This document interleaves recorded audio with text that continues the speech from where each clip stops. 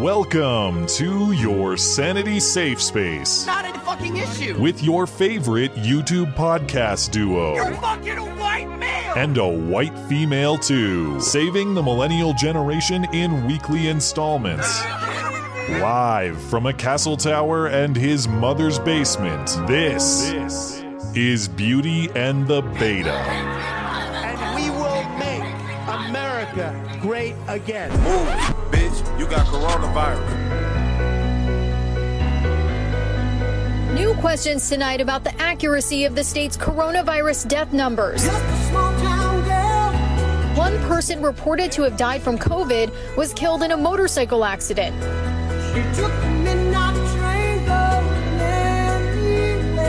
I was asking the county health officer about 2 coronavirus deaths involving people in their 20s and whether they had any underlying conditions. The first one didn't have any. He died in a motorcycle accident.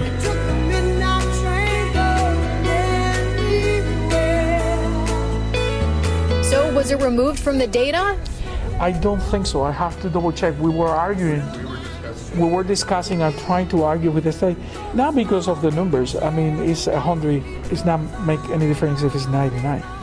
But you can actually argue that it could have been the COVID-19 that caused him to crash. So I don't know the conclusion of that one. I doubt it. You are fake news. Great story. Compelling and rich. Very fake news. I'll be honest with you. I'm kind of retarded. All right, America, go to the YouTube right now. Skank free whoever he is. Get your clone fascist ass out of here! You are a terrific team on all counts. And also big ups to Rebecca for keeping Matt woke. All right, go. In 5, 4, 3. I can't do it. We'll do it live. Hello and welcome to the show. It is a great show. It is a terrific show. It is a tremendous show. Frankly, the best. You can't ask anyone about that. People often do. This is Beauty and the Beta. My name is Matt Christensen. I'm flanked on my right, as always, by my wonderful co-host, Blonde. Welcome. Hello. Well, the mobs of Portland, they're finally facing justice. We've long been debating the degree to which the feds should intervene when local politicians do nothing to stop crime, and now Portland is giving the feds no choice. They're trying to destroy federal property and attack federal officers, and the feds have responded with arrests, and this is called kidnapping, according to the Twitter trend. Portland kidnapping was trending late this week and over the weekend, so we'll go through all the facts, who was kidnapped and by whom. Plus, can't escape the coronavirus weekly catch-up. And I take no joy in going through all the coronavirus information, but the fear-mongering is always front and center on the newscasts.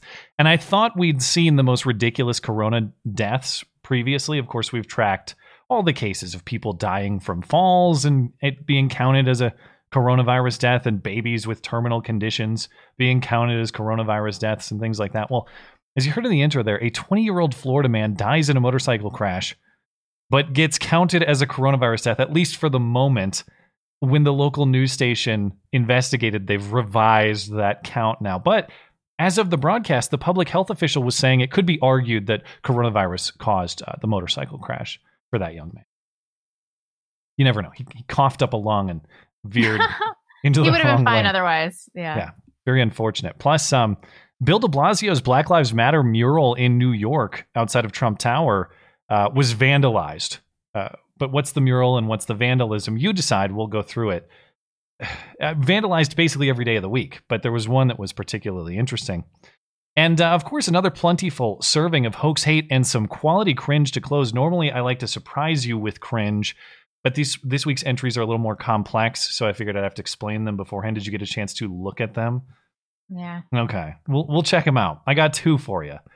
And of course, we'll take super chats on YouTube, Streamlabs, and D-Live in between topics. And to close the show as well, $10 and up on the Sunday show, because we are no good low-down money grabbers. It will be all this and more in your favorite couple hours of listening material. Remember, you can find everything show-related and support the show over on the website. That's mattchristiansenmedia.com. One of the many things we have featured over on the website is special deals from listener-owned businesses, of course. This week's feature business is a big supporter of the show, and that's our friends over at Charity Swipes. If you own or manage a business, you have got to speak with Charity Swipes. They are a credit card processor just like Square or PayPal, but with lower fees, which means you keep more money in your pockets where it belongs.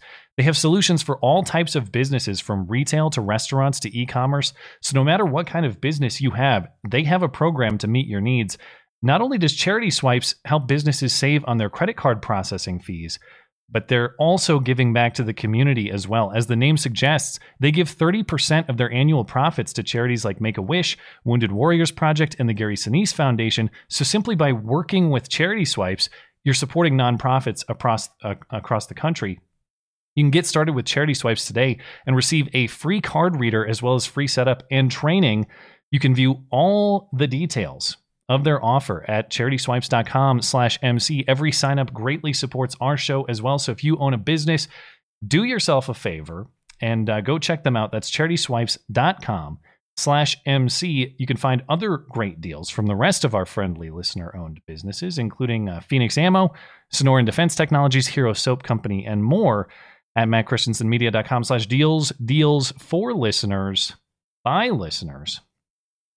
We had a meetup in Charlotte, apparently, this week. And one person who was too shy to show his face. Or it's just smart. Yeah. Or smart. Or improvising a mask. I know you're supposed to do that these days. Use household materials to make a mask. Unless, I don't know what's going on in North Carolina. I guess technically bars here, you don't have to wear your mask while consuming your beverage or food. You just have to wear it upon entry, in the ultimate bit of nonsense. That's so retarded and doesn't make any sense. Why? I don't know. Then all the air still gets circulated through the air conditioning or heating unit at the place, and it doesn't matter. But we're calling this safety. I don't know what's going on in North Carolina. Congratulations. If it's still a free state, though, you have my envy. Also say, big news if you listen to the show. I've long had Spotify requested. People email me and say, please put your show on Spotify. Well, the story on that is I tried years ago, and we were rejected by Spotify for reasons unexplained. One would presume... So they never told us why? They just said no. I just got an email that was like, nah, we're not. They used to be a little more exclusive. I don't know if they've changed their policies. I don't know if the influence of Joe Rogan has got to them. Whatever. But I tried. I tried again. I submitted the podcast again this week. Maybe just a different person reviewed it, and poof, the show is on Spotify. So if you prefer to listen to the show and you like to listen on Spotify for your podcasts, you can find not only the Sunday show audio, but of course you get the Wednesday call-in show replays, and then whatever else I decide to add up there for some extra content from time to time. The link is in the description, or you can just search the show on Spotify, and if they haven't deranked the search results or erased them entirely, you should be able to find it. But if you have trouble finding it, you can also check out the website, mattchristiansenmedia.com/podcasts. It is linked from there. And thanks for listening on Spotify if you decide to do that. Well, we've been following a lot of public fights lately, from masks to racial animosity to all sorts of weird brawls that have been happening. Maybe it's just that people are pent up, with a lot of pent up rage from the coronavirus lockdowns. A bad week to hang out at airports, I guess. A massive physical altercation happened Tuesday night at the Fort Lauderdale airport. 3 employees were injured when 3 women attacked the Spirit Airlines workers because apparently their flight to Philadelphia was delayed. This was the scene.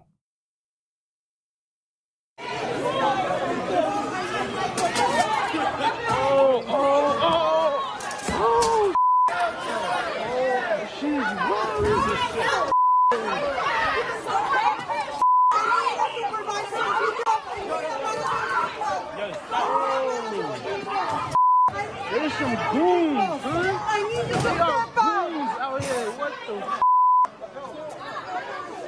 Oh, yo, wow. Okay. That fat chick just jogged her ass right over there.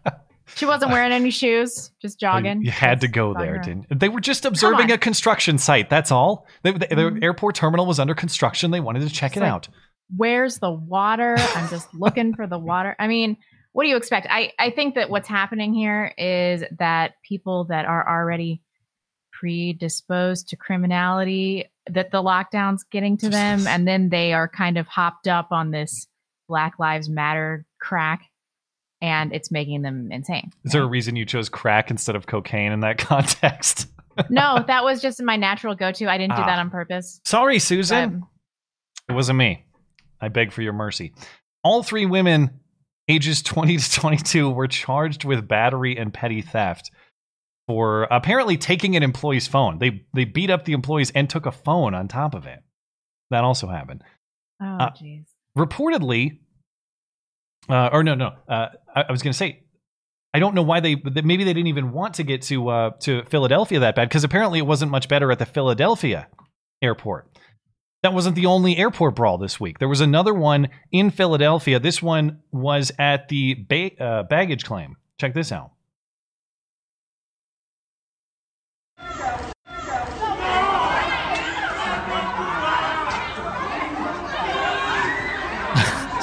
Climbing on the actual carousel. Damn.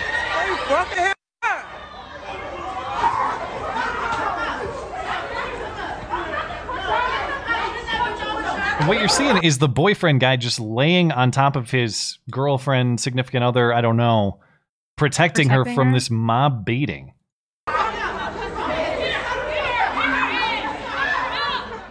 Now, there is prior footage that shows the two parties, the chick who was on the ground there, in some sort of verbal argument with the rest of the people who were beating her up. It's unclear. Well, what'd she say? Who started it? You can't. I haven't seen. You can watch this. It looks like a Snapchat clip, and it just cuts.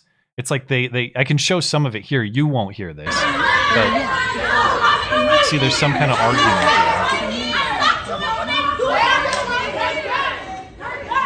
And she's saying, like, kiss my ass, basically. And they're fighting.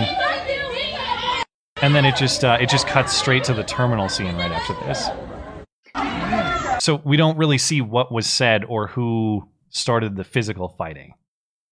Kind of unclear. You think she said the N-word? Must have. The whole thing's justified, if so. Did you see this Roger Stone? I don't think we're talking about it today. This Roger Stone claim that he called, who was it? Something O'Kelly. Like the N-word. Anyway, I was reading this Daily Mail article, and when they were talking about it, they were like, and he called him an N*******O. And I was looking at it for like 10 minutes. I'm like, what racial slur? Like niggo? Like what did he, you can't say that. Say? No, but obviously it was Negro. Oh, it was Negro. Is this true? That was the slur? Yeah, I guess so. I mean, that makes way more sense than Negro. Stop. You can't say that. We're going to get banned. That's not even a word. But does anybody know the scoop on that? Did that actually happen? Did he actually say that? Because it's ill-advised, Roger Stone, if true, but I highly doubt it. Reportedly, the two groups of passengers were antagonizing each other. That's the description that I see here. This was an American Airlines flight from Miami to Philadelphia. You can actually see, if you scroll down here, initially it was thought that it was security personnel filming the fight. It's just American Airlines employees filming the fight. So they're just like, whoa, who's this commentary from? Check this out. I don't know who the actual person recording this clip is. This particular tweet is from some guy. I don't know who he is. Anyway, just watch your back at the airport. It's apparently getting sketchy.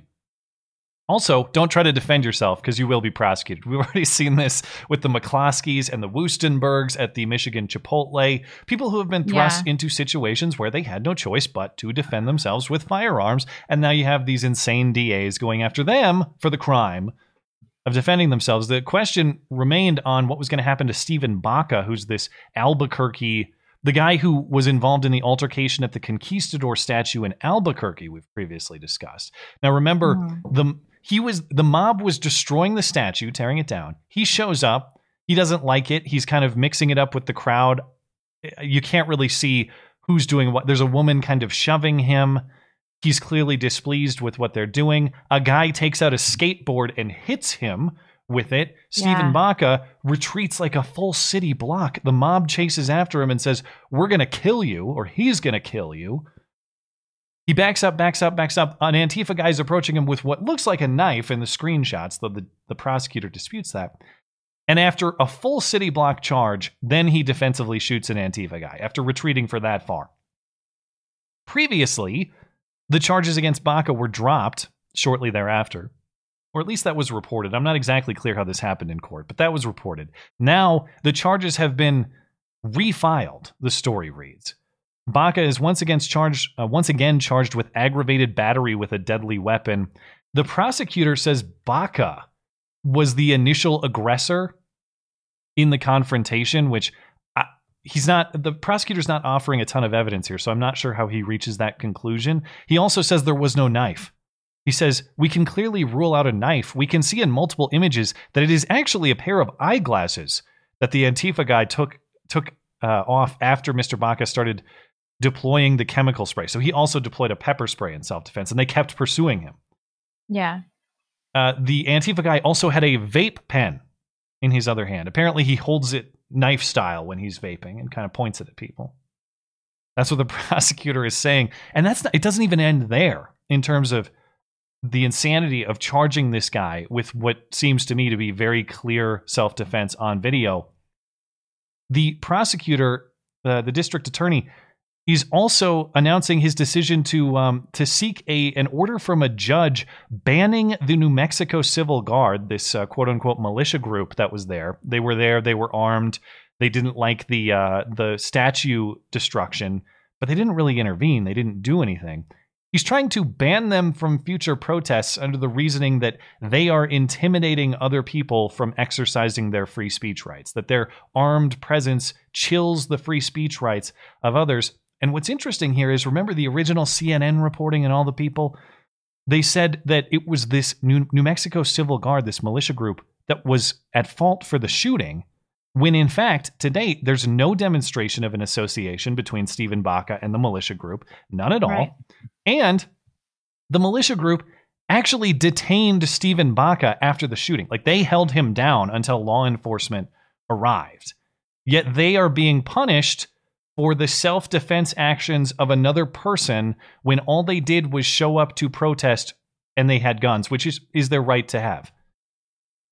Weird story coming out of Albuquerque. Keep an eye on this one. What is he being charged with again? Aggravated battery with a deadly weapon is the charge. Wow.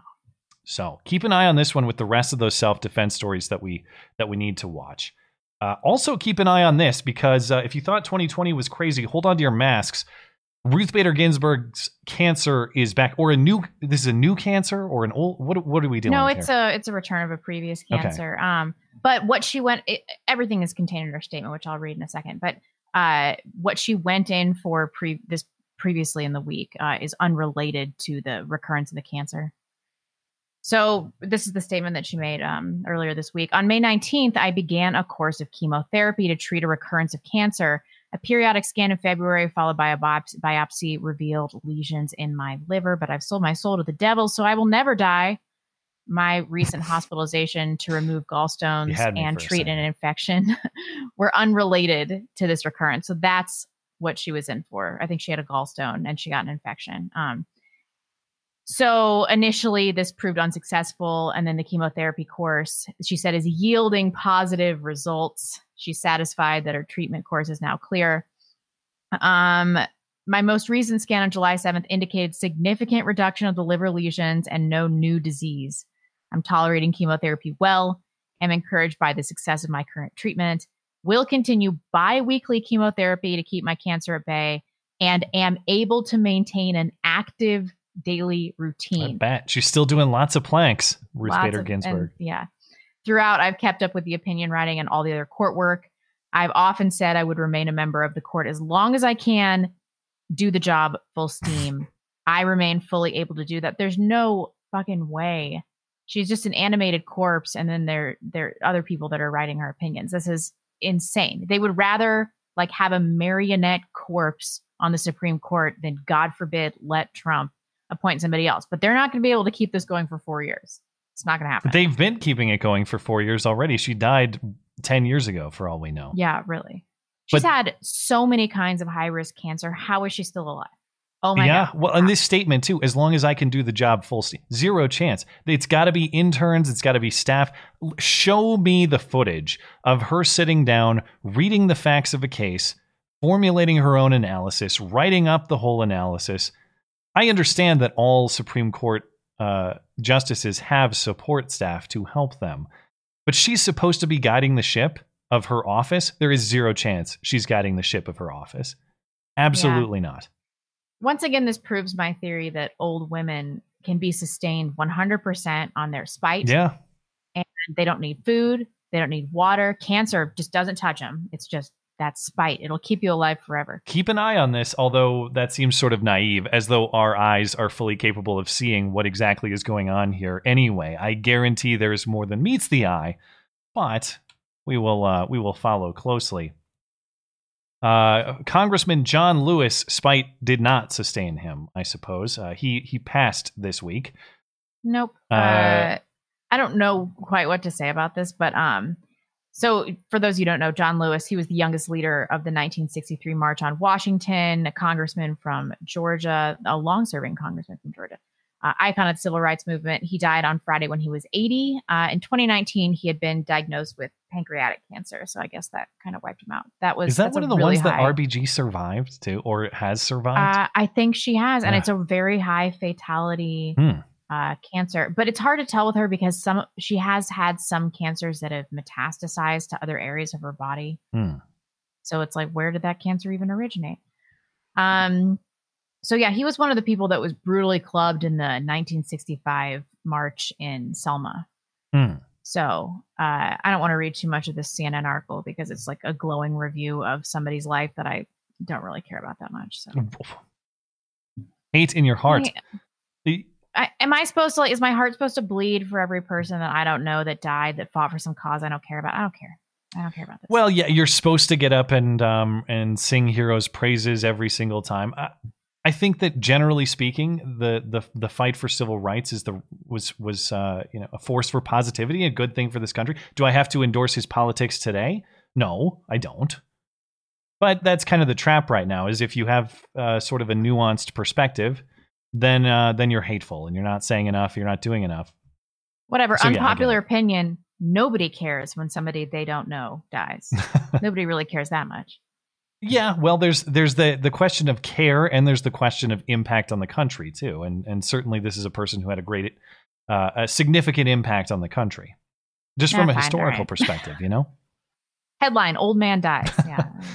Well, the big question is, does he count as a coronavirus death? We'll have to find out. Did he get tested? No, maybe, I don't know. There are serious questions coming out of the John Lewis death episode. Of course, the weekend media has been a marathon of tribute to Lewis, but Kamala Harris's appearance on MSNBC with Al Sharpton on Saturday is raising a totally different issue. Did Kamala Harris get a new face? You decide.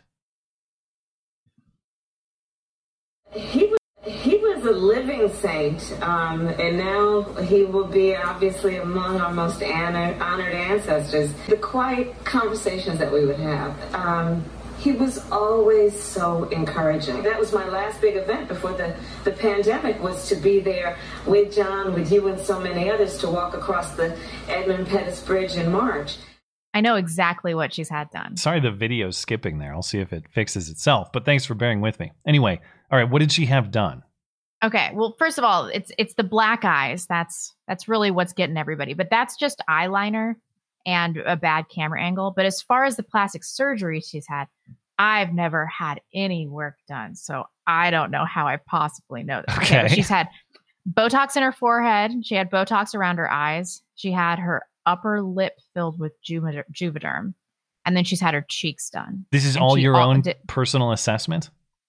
Yes, I mean, I have no personal experience with any of these things. Of course. So, but I'm like 95% sure that's what she's done. And then she might have had a facelift.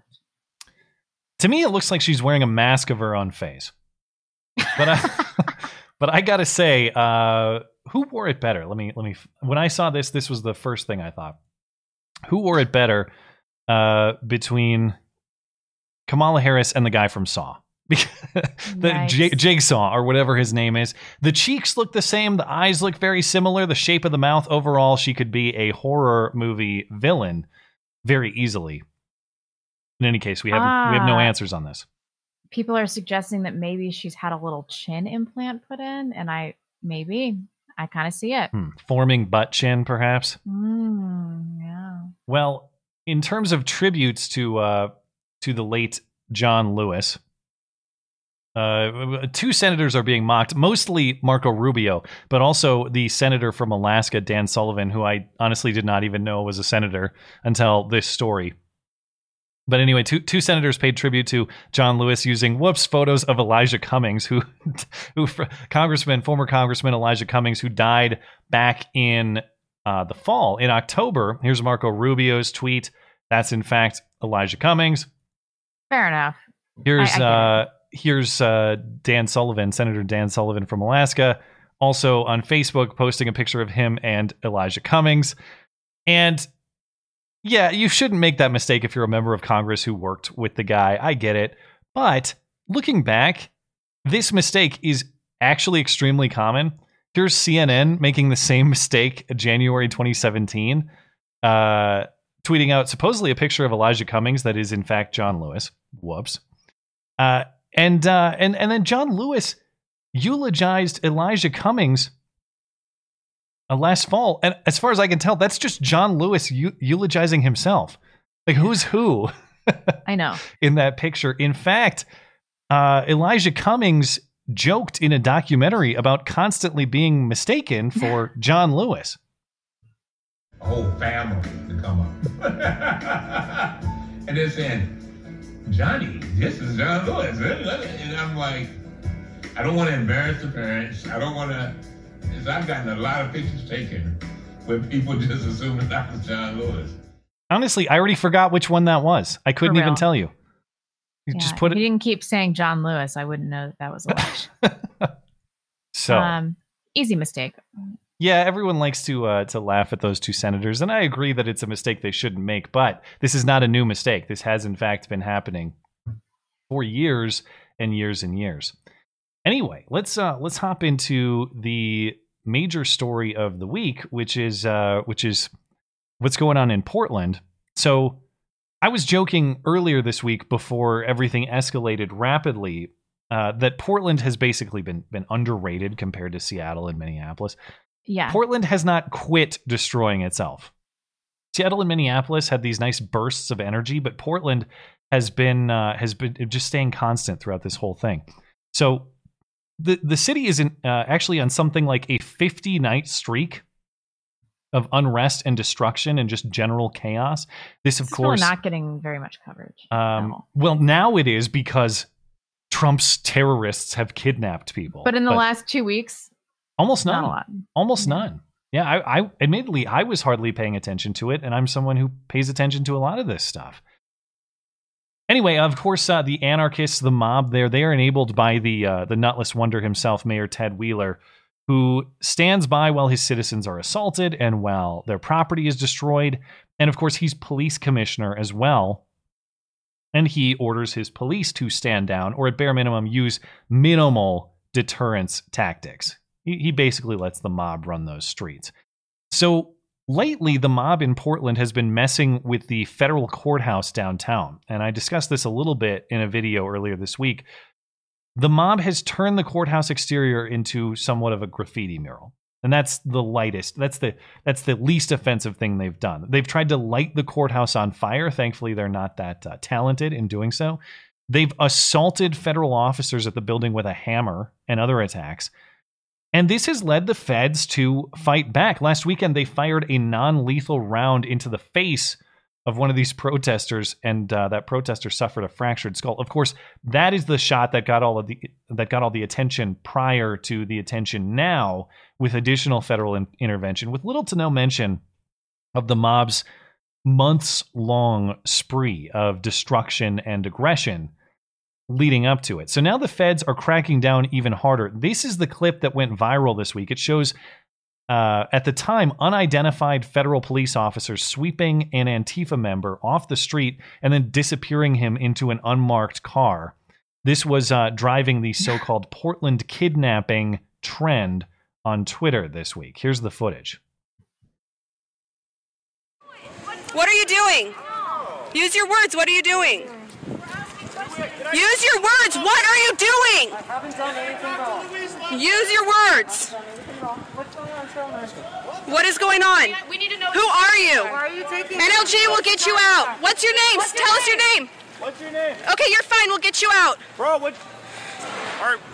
So again, no law enforcement agency identified on the uniforms, and then notice the car here. This is just a generic minivan they load this guy into, not marked at all. Got you, friend. We got you. Oh, fuck. NLG. You just violated their rights. Interesting. Kidnapping people. You just violated their rights. Thanks for keeping the fucking. Maybe. Tell me more about violating people's rights, though. I would love to hear the lecture I know, right? from the Antifa crowd. Do you think it's real? Well, I have heard from a few emailers who think that is actually a staged event. I am not of that persuasion, but are you entertaining that theory? I don't know. I mean, it's uncommon for people. I didn't see anything identifiable on their uniforms. Did you? Well, no, but as I'll get to in a moment, federal spokespeople have acknowledged this is legitimate and have said, yeah, we're doing this for this reason. So why are they using unmarked cars? Did they address that? Yeah, I'll explain in a minute. But is that, or do you have additional points of scrutiny? Because they do have an explanation for that. I mean, if they've confirmed it, then it's probably real. But I see why people would think it was fake. I was going to say the one thing that's odd about it to me is just how little resistance there is. I get that they're unmarked and you don't know who it is, but that Antifa guy seems to know exactly, like, they're coming for me. I am not surprised by this. I'm aware that they're coming for me. There's no surprise element to it. That seemed a little odd. But of course, if you know that you've committed a series of federal crimes, and then you're like, oh yeah, what looks like a spec ops squad comes after you, you're like, yeah, I kind of anticipated this. Anyway, at first, operating under the assumption that what we're seeing here is the in fact accurate thing, I had a lot of hesitation about this scene. Yes, of course, I want Antifa terrorists brought to justice as much as anybody does, but I think we should all be wary of a federal ghost squad and federal meddling in local and state affairs. Those are big red flags for me. But the more I learn about what's happening here and what happened in that case, the less worried and opposed I am, with maybe just a few points of concern. But first, let's address the easy propaganda claims here. You'll hear all sorts of media and politicians claiming this is a federal crackdown on peaceful protesters. That's nonsense for the reasons we discussed earlier, but I want to go through with a little bit more detail. Check out the scene in front of the courthouse this weekend. This is just this weekend, by the way, not months long prior, just this weekend. The courthouse, the feds at the courthouse keep setting up barricades outside to try to stop the Antifa rioters and the mob from breaching the courthouse.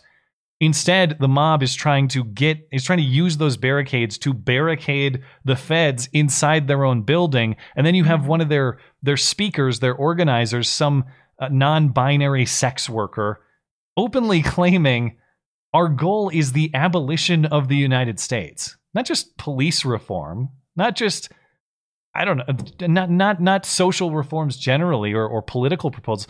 We want to end the country. These are scenes from Portland just this weekend of the peaceful protests. Fireworks being shot at the courthouse too.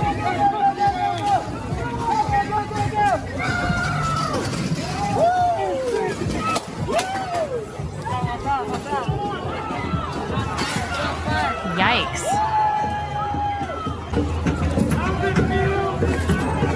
This looks like a war zone. Yeah.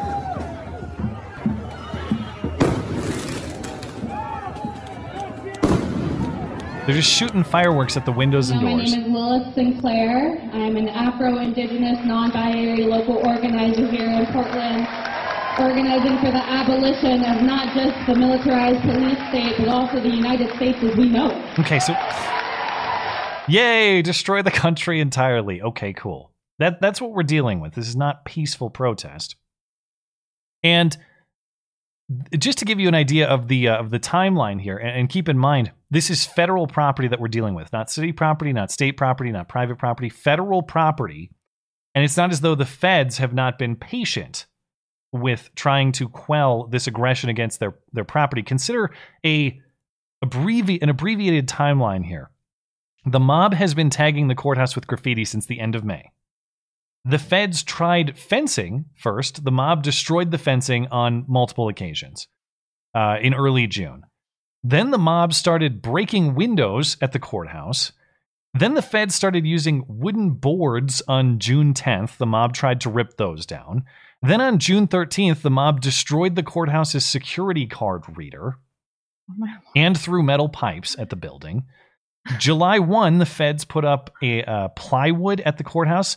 The mob graffiti tagged those two. The same day, 200 anarchists blocked access to the courthouse and launched fireworks at it. July 2nd, the mob breaks windows at the courthouse, attempting to enter. Fireworks shots continue, and the mob starts using lasers, trying to blind federal officers. July 3rd, anarchists break the front window of the courthouse. July 4th, 1,000 of these anarchists show up and spray paint the courthouse and throw rocks and fireworks, including mortar-style fireworks like we saw at the courthouse. Many are seen carrying rifles. July 7th, the mob starts attacking federal officers with bottles and rocks and other things that they just toss at them. July 11th, as I mentioned earlier in the week, the mob assaults federal officers with a hammer. And then July 12th, the mob starts throwing actual shit, like actual fecal matter, at the officers, not just federal officers, but Portland PD as well. And the list goes on. And this is just the actions against the feds, mind you. This has nothing, I'm not even saying anything about the actions taken against private business in the area, which has just been ravaged. And the Portland police, they set a Portland police precinct on fire this weekend, Minneapolis style. So this is what we're dealing with. Point one, you have little to no local police help from the mayor, and the feds are being attacked, and they have waited weeks or even months trying to be patient and use minimal deterrence. But what option do they have when their property and their lives are being threatened other than to defend their property and defend themselves? These are not peaceful protests. These are months-long assaults. And point two, addressing this, everything I see says the feds are policing strictly federal crimes. I don't see evidence that this is happening on some kind of mass scale. It's targeted towards specific individuals. Indeed, in that viral video, the feds are after one specific guy, who, of course, as we mentioned, isn't even surprised to see this happening. He immediately knows what's up. He puts his hands up and he complies. A Customs and Border Patrol agent who, as I'll get to in a moment, is behind a lot of this. Their border patrol is a border patrol force, a federal police force. A spokesman for Customs and Border Patrol responded to that viral video saying, quote, "The agency has information that person was suspected of assaults against federal officers or destruction of federal property." And point three, as this spokesperson also mentions, and this gets to the unmarked portion that you were wondering about, there are legitimate tactical considerations here. To the extent that these Antifa thugs have committed federal crimes, they got to be detained. I think we could all agree on that. You commit a federal crime, you're going to have to be detained and prosecuted. Well, how is that done most cleanly? Obviously, I think we'd all like as much transparency in this process as possible. I don't think anybody likes to see unmarked cars and unmarked uniforms on people making arrests. However, yeah, it might be necessary. They would have just bashed that car in with their baseball bats and stopped it from entering that area of the city, too. Yeah, given the terroristic nature of this mob, I don't think that would go well if they showed up in federal police cars clearly marked that those are targets for Antifa people. I don't think that would go well. And Andy No actually explained this thinking quite well on Fox News this weekend. There are folks there who are saying it's like stop and frisk meets Guantanamo Bay. They say people who are protesters, who aren't doing anything wrong, are being abducted by federal authorities. No, that is an Antifa talking point that's being repeated by sympathetic media. So all federal law enforcement agencies are going to have unmarked vehicles so that they can do surveillance and discreet arrests of people who are evading arrest, right? So it's no surprise, and it's quite obvious that they would use unmarked vehicles to discreetly pull up to violent criminal suspects and arrest them with minimal or no force. Federal law enforcement have made numerous arrests since their short time in the city of Portland, and they're bringing serious charges of assault against law enforcement, destruction of federal property. Okay, so I reserve my points of caution and concern if it can be shown to me that the feds are meddling in local affairs, but I don't see evidence of that. And it seems pretty necessary at this point. If you're attacking federal officers or federal property, they're going to have to arrest you.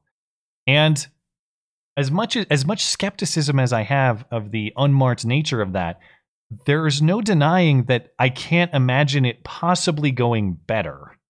Trying to arrest these Antifa terrorists with minimal incident. I mean, that's about as smooth as it gets, to be honest. So, but if no you can, resistance, and if you can show me that the feds are intervening in Oregon State or Portland City crimes, I have an issue there. I haven't been shown that yet.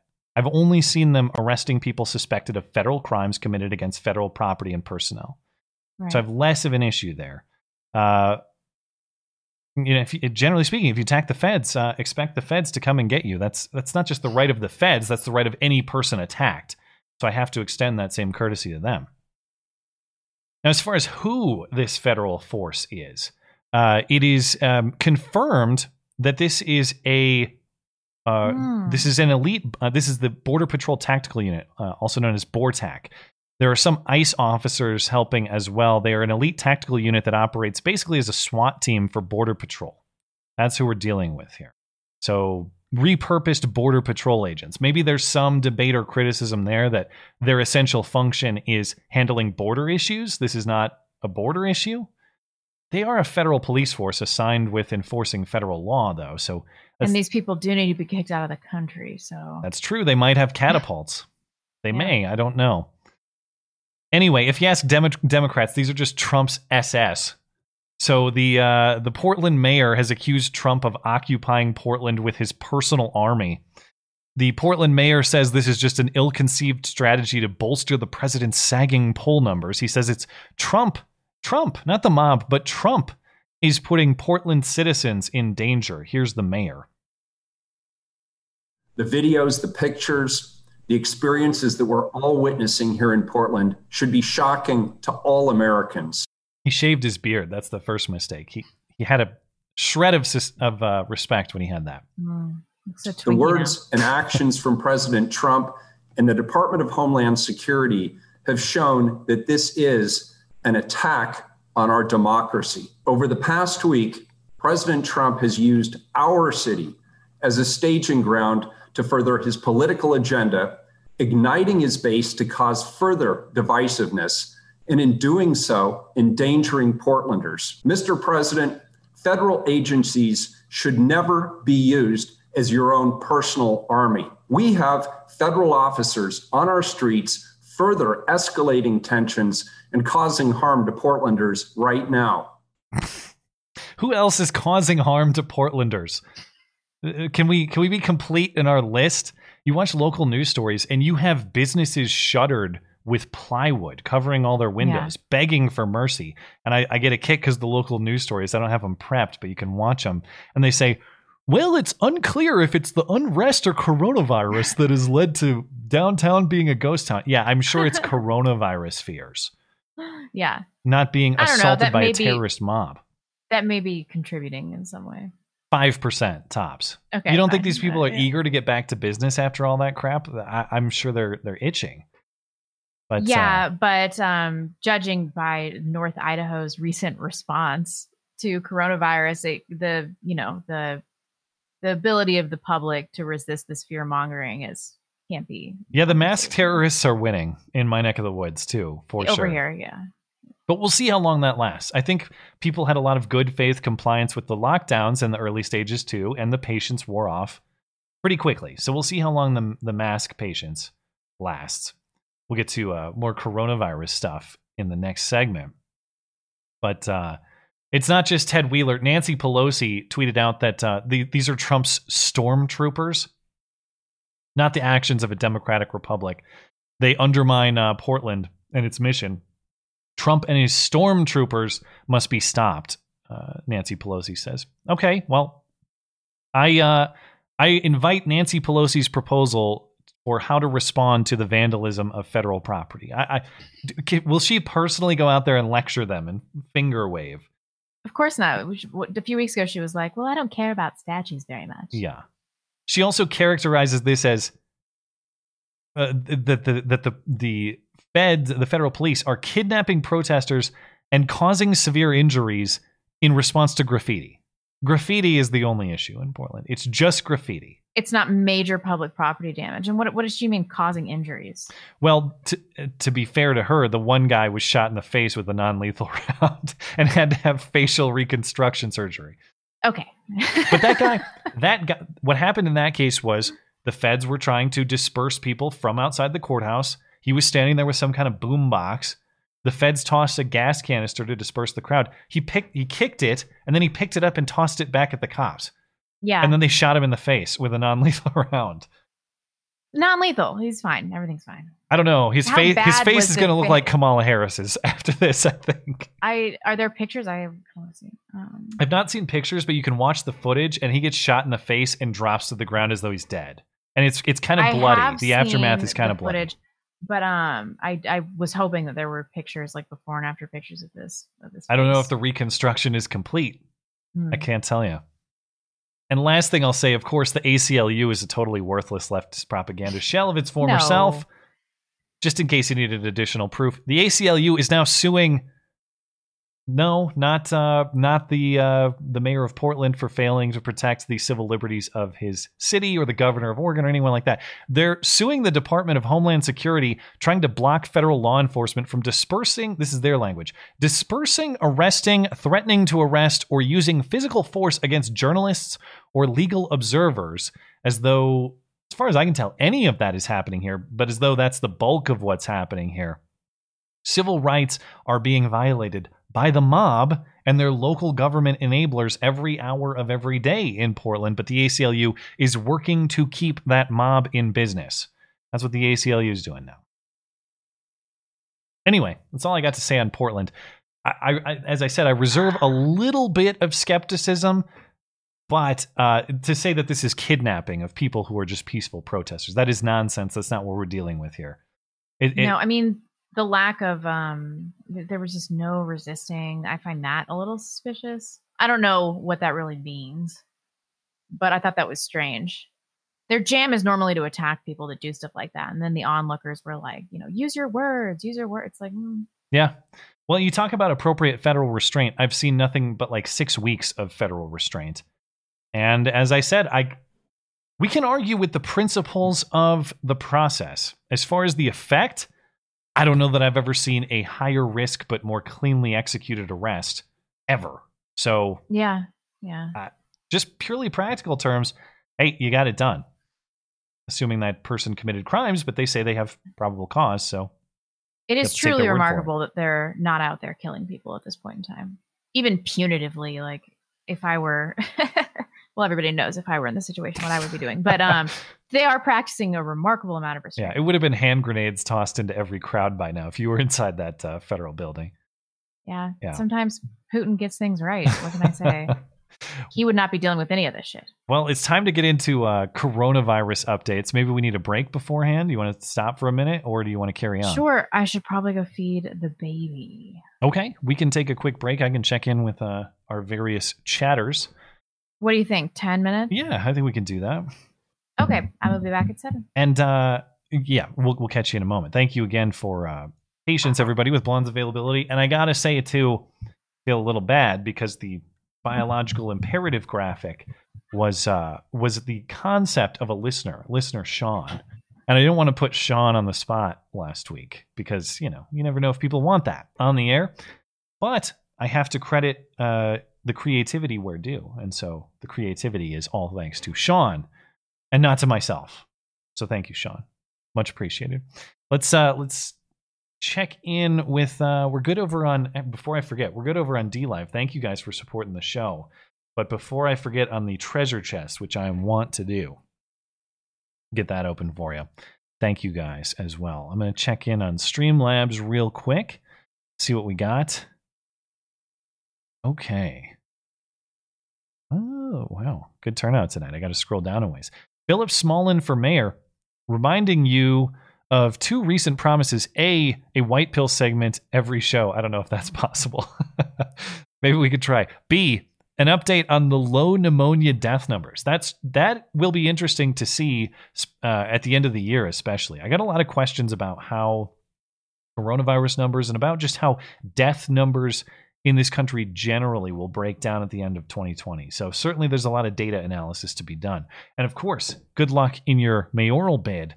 Your mask is one of my various trolling options now that Montana, the state, has required masks in indoor public settings. I have various trolling options.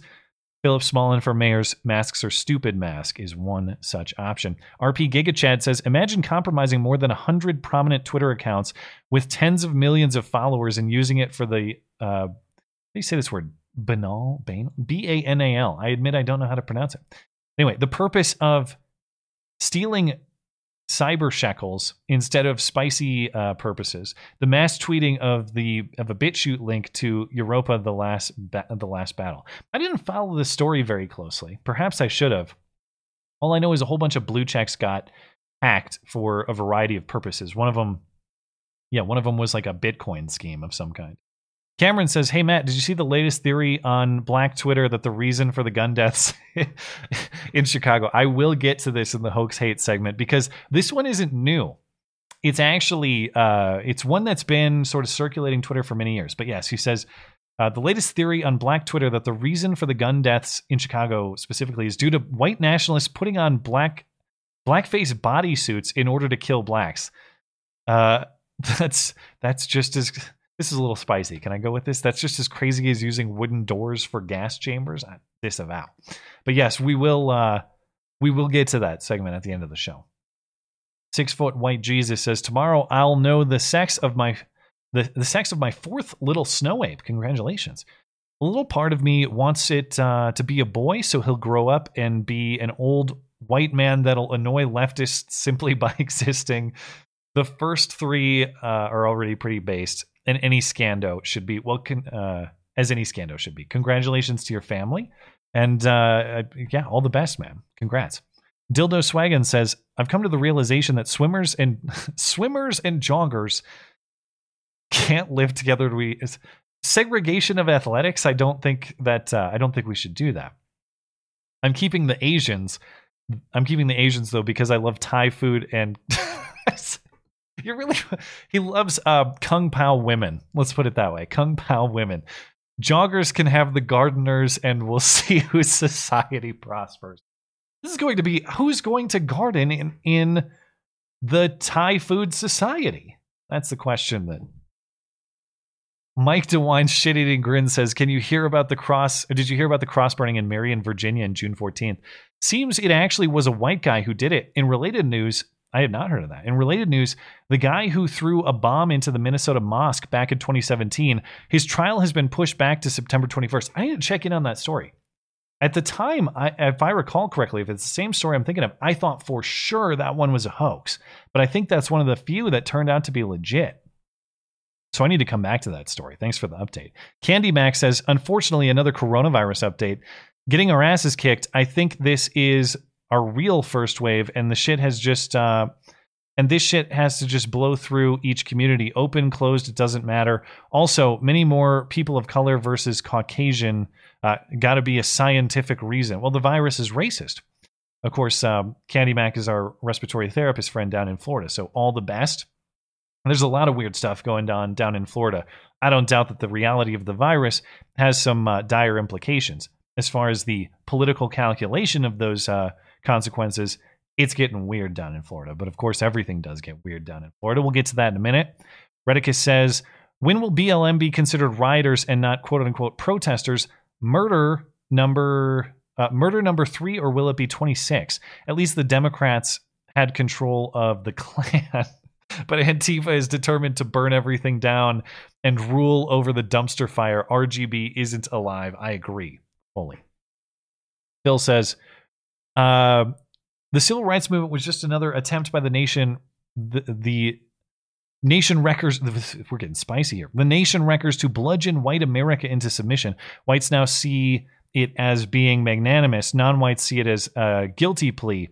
It also ended freedom of association. I agree. I definitely agree that you should not and cannot constitutionally be compelled to provide your labor to another person for any reason, be it racial or otherwise. So as the Civil Rights Act applies to private business, I'm 100% on board. And I wish that there were more people who would talk about that, because it's always brought up like, oh, are you saying that businesses should be allowed to discriminate?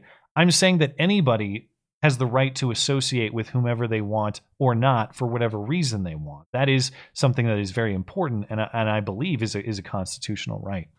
So I'm with you on that one. That said, on the civil rights, I'm going to be sympathetic with anybody who is simply wanting equal rights before the law. If you're arguing to be left alone and have equal rights before the law, you're going to have my support more than likely. Unfortunately, in a lot of contexts, whether it's the LGBT context or sometimes in this Black Lives Matter context, you're now arguing for special treatment, special privileges, special benefits, rather than just to be left alone. That's where I think it's gone wrong. Crypto Crook says, a few days ago, I left California to leave the other state, to live in the other state, where my vote may mean something. That's quite a big move, and you guys partially inspired me to do that. Thank you for that. Well, congratulations on the move. I know that it's not an easy decision to make, and there are good arguments to be made for abandoning ship versus staying and fighting for the home, for your home. So all I would say is I would say congratulations on making a decision, and I hope that you pursue that decision to the fullest. Don't look back. Don't think with regrets. Make your decision and go forward, and congrats on making it. The Sanguine Mind says, Tim Pool mentioned he thought the kidnapping might have been just the police picking up an informant. Hey, maybe that police, maybe that snitch, maybe that's who he is. Maybe he's a snitch and he needed like a plausible look to supply his information while still having deniability with his mob friends. Totally. I mean, the scene is sort of odd. You would expect, just because it doesn't say federal agents on the car or on their uniforms, I would still probably expect more resistance from clearly some sort of government or military force making the arrest. That said, as we saw with the guy who ninja body slammed the Antifa people for opening his car door earlier in the week, even minimal threat of realistic force against these Antifa people tends to make them cower pretty quickly. So I could believe it as presented too. Let's check in with Super Chat. Actually, I gotta reload here. Navigate Susan's new behind the scenes system, greatly improved, of course, making it much more difficult to navigate. Where are we? Okay. Unfashionable Observation says, without a divine creator, the existence of objective morality is not possible. Sure, you can have behavioral standards based on human reason, but the idea of objective morality existing in a godless universe is pure fiction.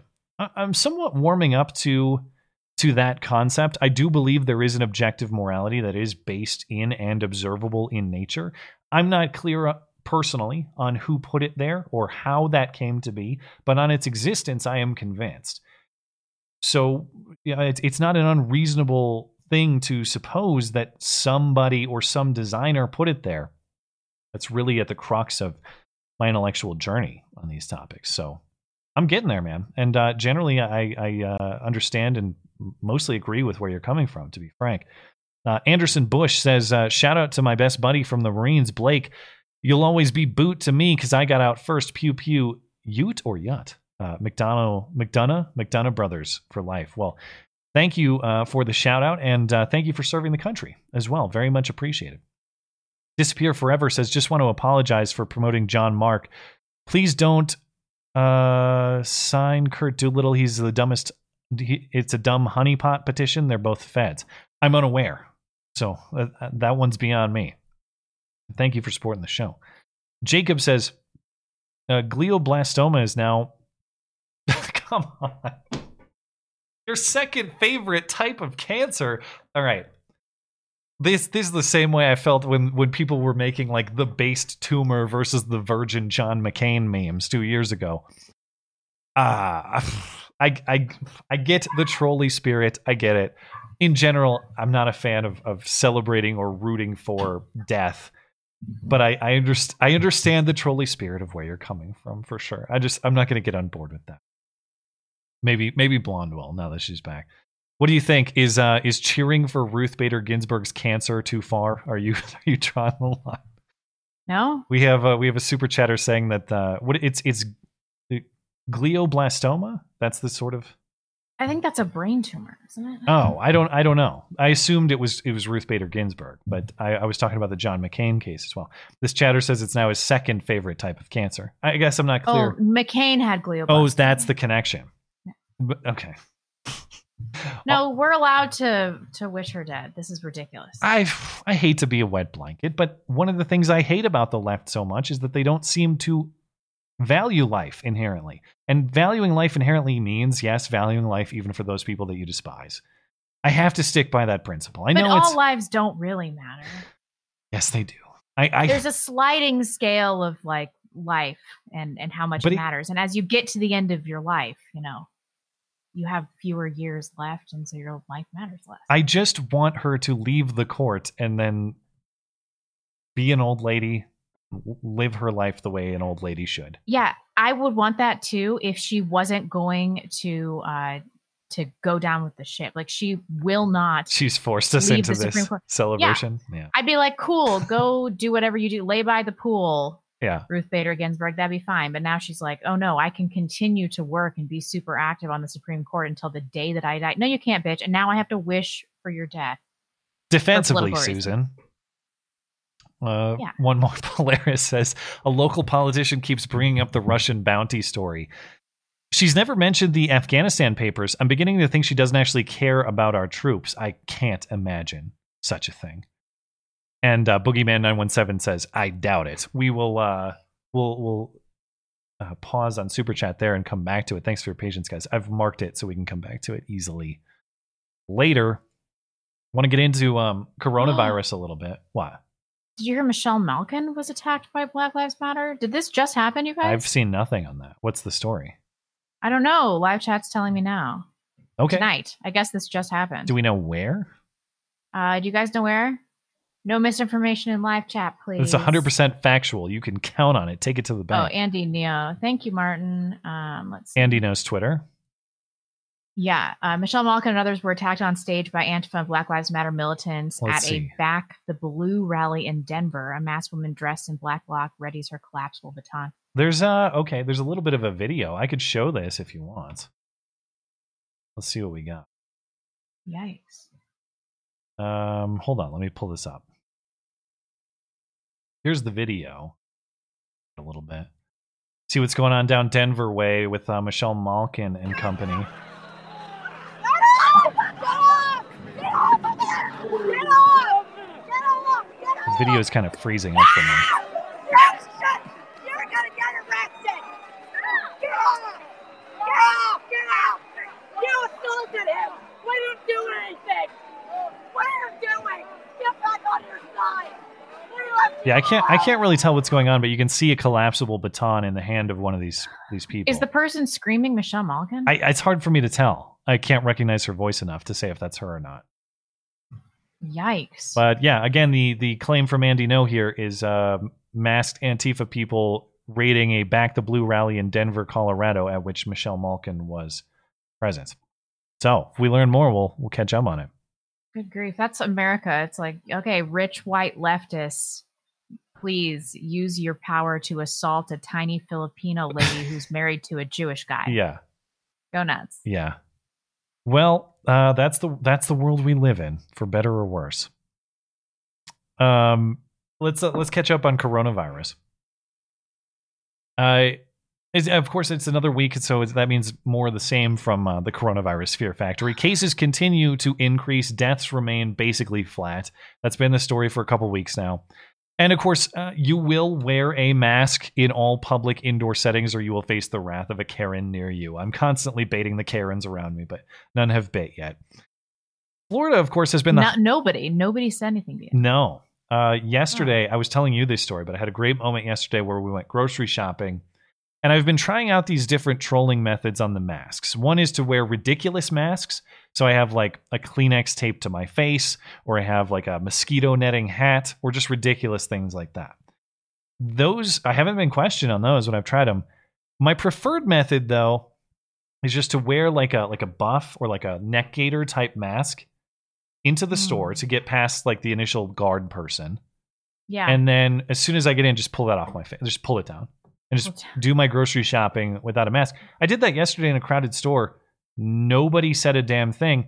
And why would they? They're just low-level employees. They're not paid to confront people. They're not paid well enough. That's not their job description. And sorry, Montana governor, you can't pass off your enforcement responsibility to the minimum wage high school grocery store worker. He's not going to do it. So, but the moment I was telling you about, I was walking around, no mask on my face. Some people are kind of giving me a look or whatever, but mostly not. Mostly people aren't even paying any attention to me. I walk over to one aisle and there's a little boy with his whole family, and you can tell he's kind of like uncomfortable with his mask. And he looks at me and he kind of nudges his mom like, "Oh, he's not wearing his mask." And later he just pulls it down. He just pulls it down and he just stops. And that's kind of my goal. Nobody wants to be that guy.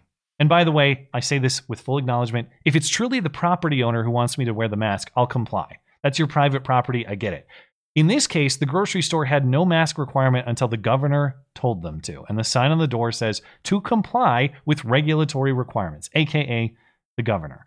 So in those sorts of settings, I can just, nobody wants to be that guy breaking the rule, even though we were all that guy 2 days ago.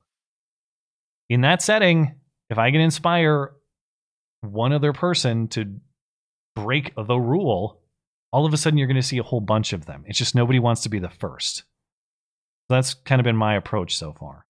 Yeah. Anyway, so that's the mask stuff, but we're not getting into that. We're getting into Florida.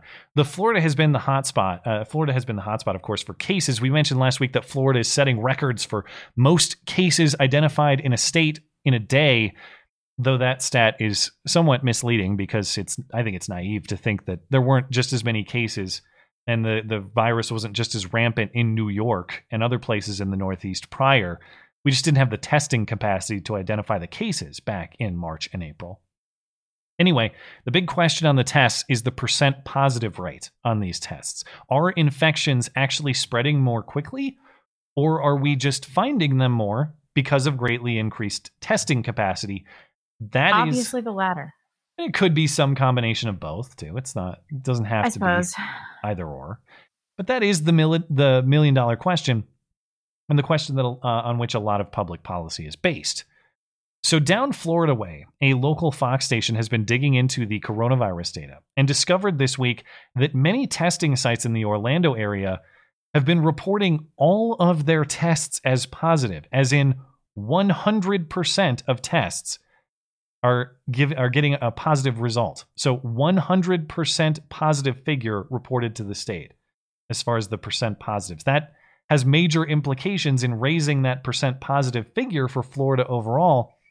And now that the station has investigated, a few places have acknowledged that those numbers were not, in fact, correct. Here's the reporting out of Florida. Yeah. Fox 35 investigating the numbers tonight. There are dozens of labs that process tests. On the state's website, we found numerous labs that are only reporting positive test results. So they show a 100% positivity rate. Orlando Health confirming its numbers on the report are wrong. The Florida Department of Health releasing its daily coronavirus testing report, showing a statewide positivity rate of 11%. But Fox 35 quickly noticing some shocking positivity rates. Countless labs reporting 100% positivity, like this Centricare. 83 people tested and all positive. Check out the Orlando VA, a positivity rate of 76%. NCF Diagnostics has a location in Alachua, 88% of tests coming back positive, and 98% for Orlando Health. We investigated these astronomical numbers, contacting every location mentioned. Orlando Health, the only to respond, confirming errors in the report. Its positivity rate is in fact only 9.4%. We just heard back from the Orlando VA. They are looking into the numbers. We haven't heard back from the other two labs or the Florida Department of Health. Of course, it makes you wonder if these numbers are wrong. Are other numbers on the report also wrong? Short answer, yes, as we'll get to in a minute. But yeah, just inflating that percent positive gives you the false idea, in Florida specifically, that the infections are spreading faster than they actually are, because you've omitted a whole host of negative tests. And it's not just Florida. We have, again, this is sort of anecdotal evidence, but this is the way we looked at deaths too. You start to piece together all of these pieces of information, they form a pattern, and you start to wonder. So we were wondering, we heard prior anecdotes out of Texas that said, hey, my family members went to go get tested at a Texas testing site. They filled out the form with their general information, but it took so long that they just got frustrated and went home. Up. And then they still received a letter later that said you were positive, even though they never got tested, because they were presumed positive based on the information they provided. You hung out with somebody who has it or something like that. Don't they give a list of symptoms in these situations too? Sure, yeah. And it is allergy season. Yeah, it's been hitting me hard. I don't know if I have coronavirus or not.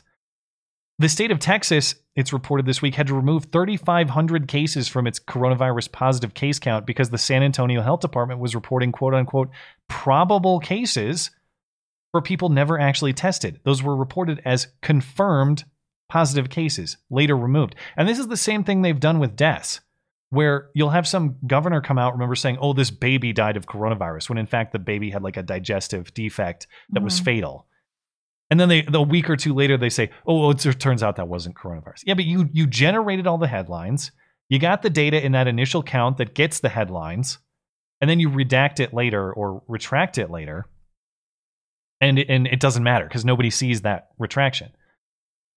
You also have stories out of, this is just a claim generally about health officials from dozens of states that have mistakenly lumped results from antibody tests for coronavirus in reporting to the CDC with, so what they're doing is they're taking antibody tests, as in you have antibodies for prior coronavirus infection from which you've recovered, lumping those positives in with viral tests, as in you are actively infected with the virus currently. And that causes inflation for two reasons. First of all, as this tweet mentions, the antibody test can give you a positive if you were previously infected with the corona family of viruses, which can include the common cold. The common cold, right? So you have that issue. And the other issue is these antibody tests are not testing for current and or new infection. That reveals an infection that happened prior that is now over. So you're backloading. You're taking infections that could be from weeks or months ago, and you're reporting them now today as though they're happening right now, when they're not. That is also claimed. And then, so we have all sorts of skepticism about cases going on.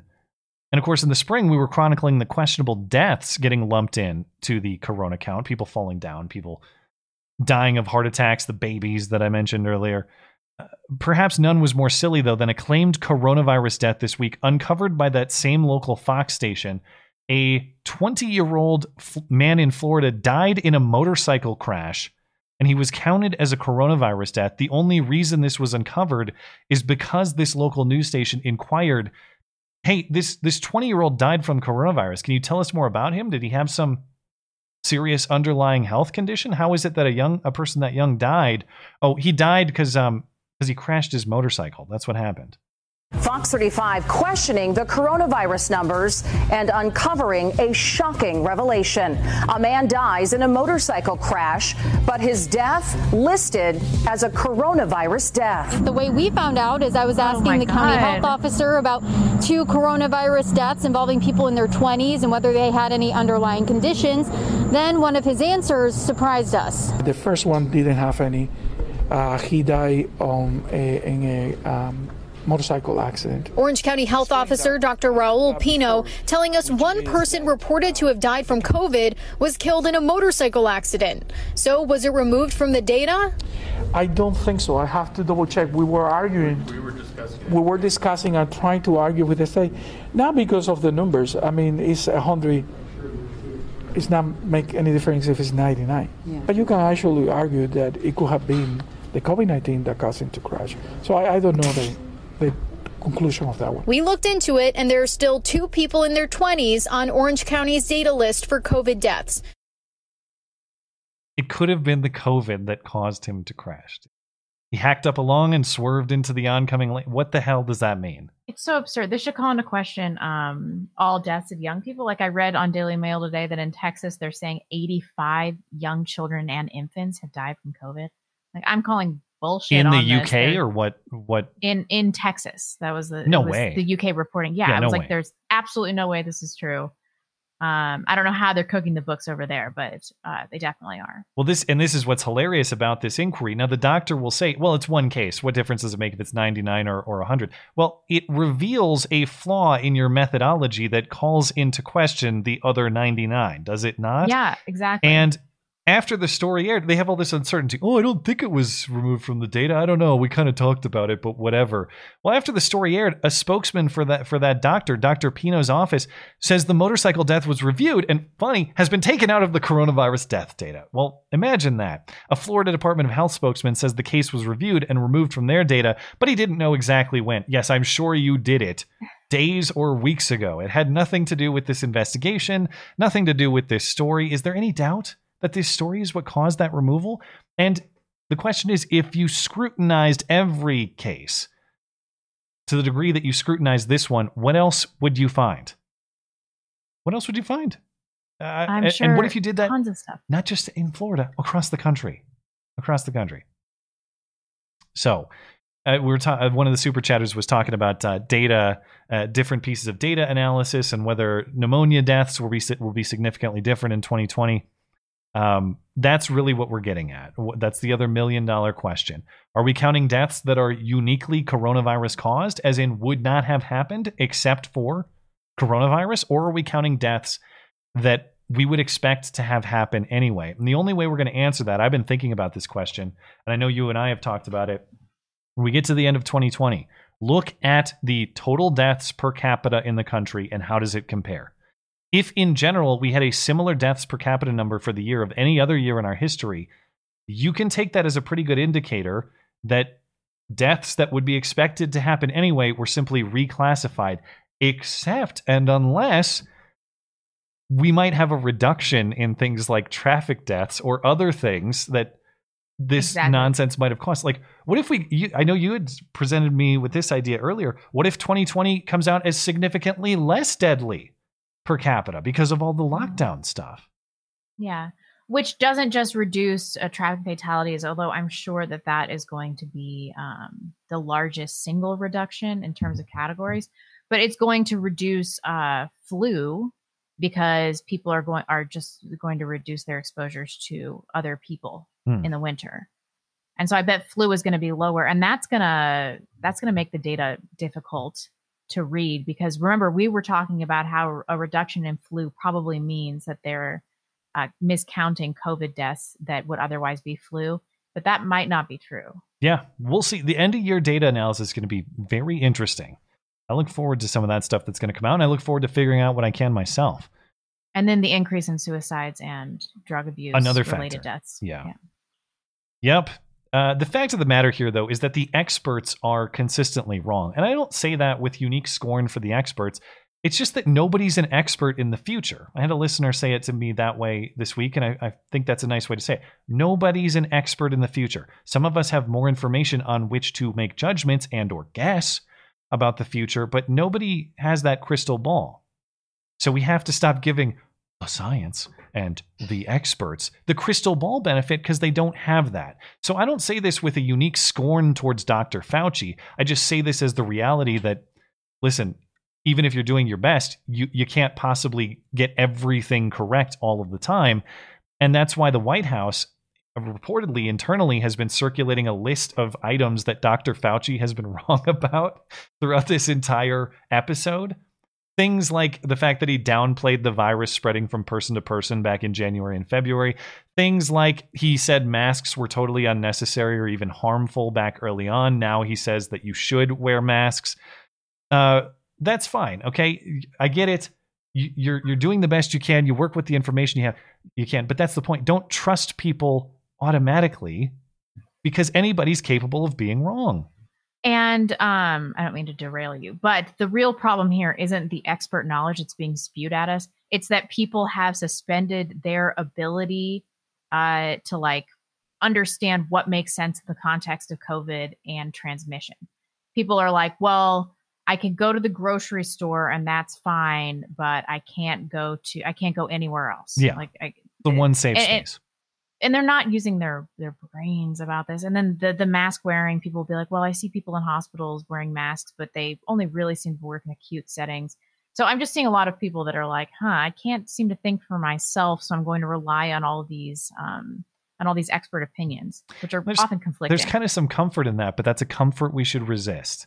Always think for yourself. And there's nothing wrong with valuing expert opinion highly, but experts are people too. And I love the way that media cover for Dr. Fauci. It was reported on the Today Show was reporting on this Dr. Fauci list of things Dr. Fauci was wrong about.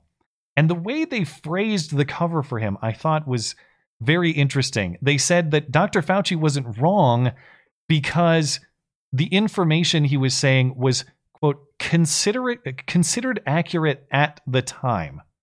Listen to this. Meantime, the White House is taking aim at the nation's top infectious disease expert, Dr. Anthony Fauci. In a statement over the weekend, an administration official told NBC News that several White House officials are concerned about the number of times Dr. Fauci has been wrong on things. This official also provided a lengthy list of examples. They failed to note that Fauci's views were considered accurate at the time, but that the science had evolved. And of course, this whole effort comes as Fauci has been openly critical of shortcomings in the country's coronavirus response. Okay, another way of phrasing that. That's so retarded. The science, TM, from the experts, TM. Yeah. That's capable of being wrong at any time. That's another way of phrasing that. The science can be wrong. How did that scientific knowledge get corrected or refined? Was it by questioning the science from the experts? Is that how that was achieved?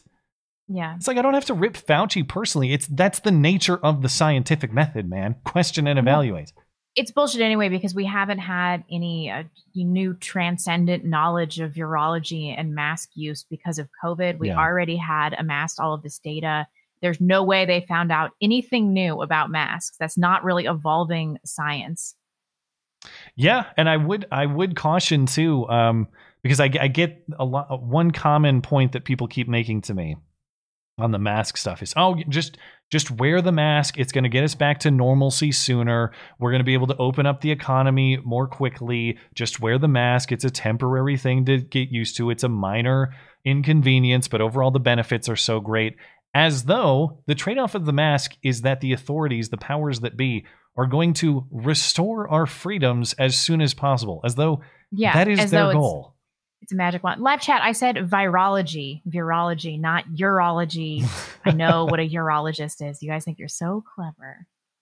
Maybe I did say urology. I don't know. A few exhibits that this is about control. It's not about getting the virus under control and then returning to freedom wonderland. It's about controlling you indefinitely.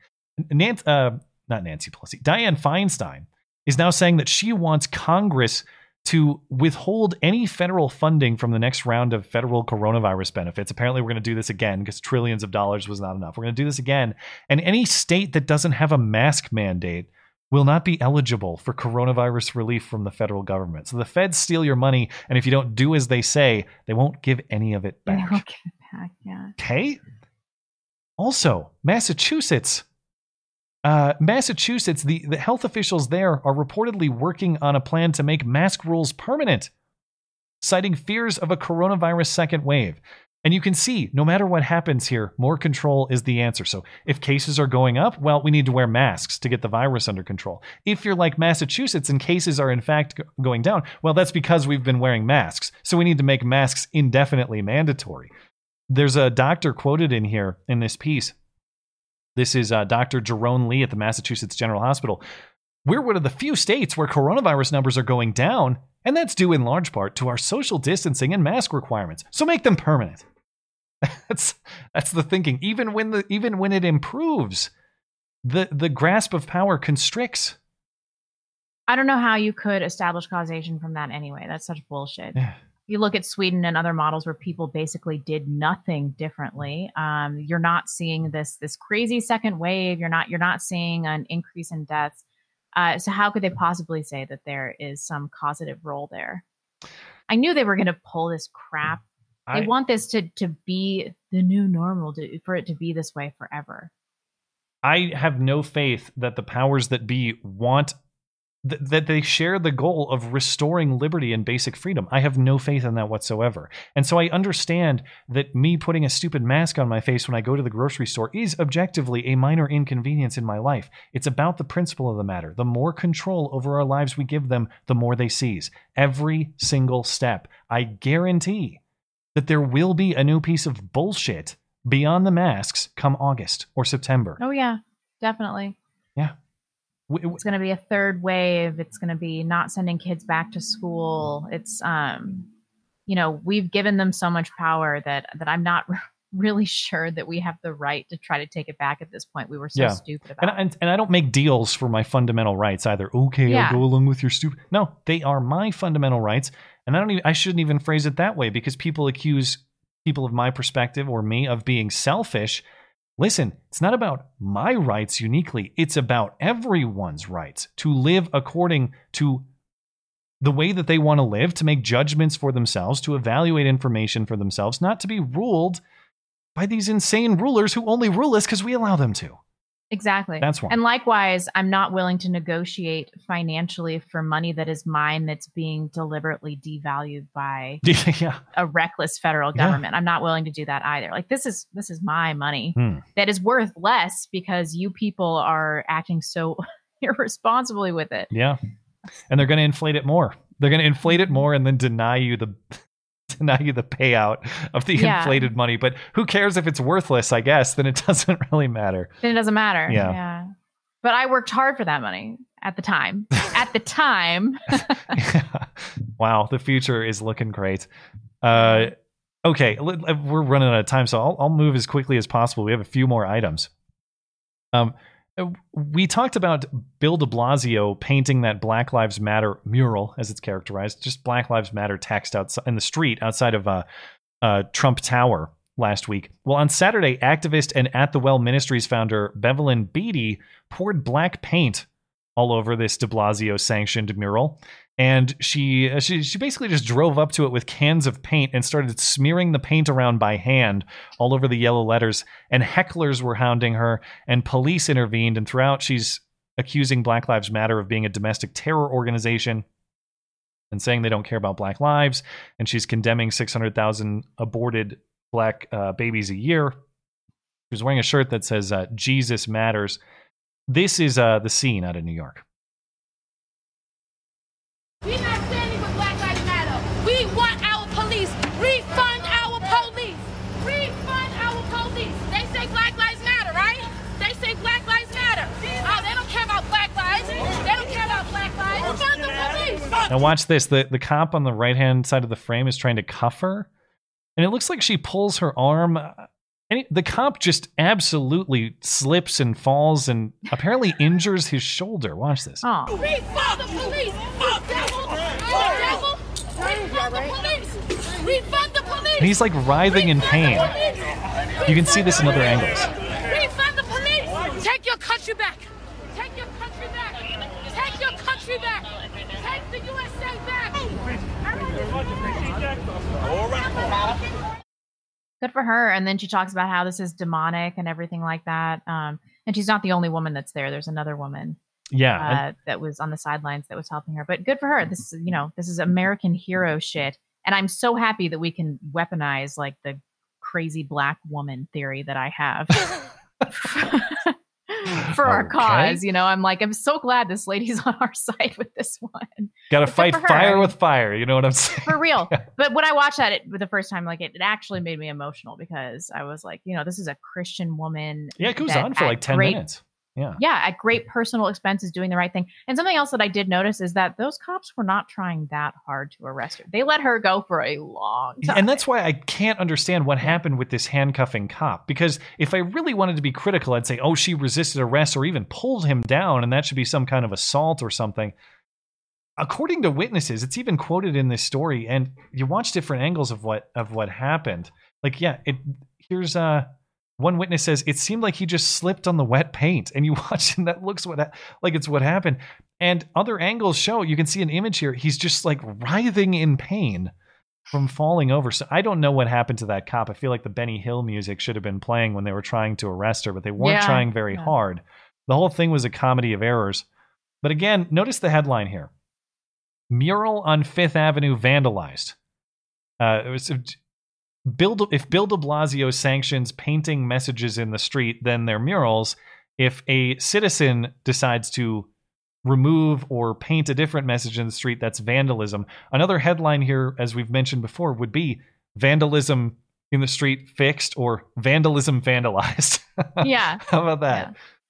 So I don't know. The woman Bevelyn Beatty and her group, one other member of her group, they were both arrested and charged with criminal mischief. They were given desk appearance tickets and released. So not a serious charge for them. Once again, the most adorable of all criminal charges is criminal mischief. Criminal mischief? Yeah. Very cute.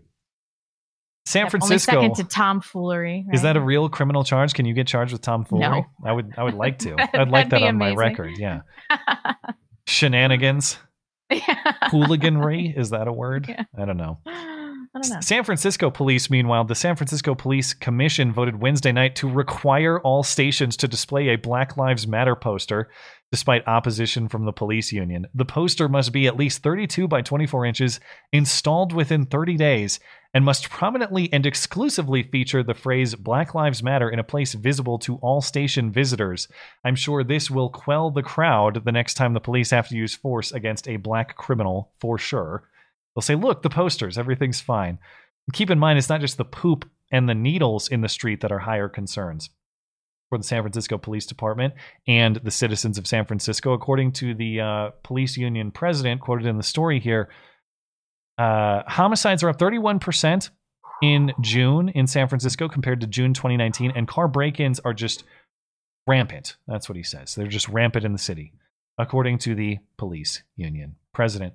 We're running out of time, but I did want to mention what's going on with these the Treasury Department and the National Museum of African American History. What's the deal with the Treasury Department? Oh, it's so crazy. So these training materials were sent by a whistleblower to the director of the Center of Wealth and Poverty, which is Christopher Rufo. So he's been talking about it on Twitter. The training, called Difficult Conversations About Race, aimed at white employees at the Treasury Department, the FDIC, Consumer Financial Protection Bureau, and National Credit Union Administration. Yeah. Crazy, right? Yeah. So the trainers at this training program, they insist white employees must struggle to own their racism and accept their unconscious bias, white privilege, and white fragility.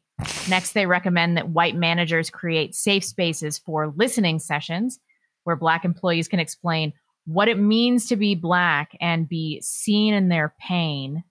White employees must not fill the silence with their own thoughts and feelings. The training also stereotypes white people by claiming they hold fairly consistent narratives about race.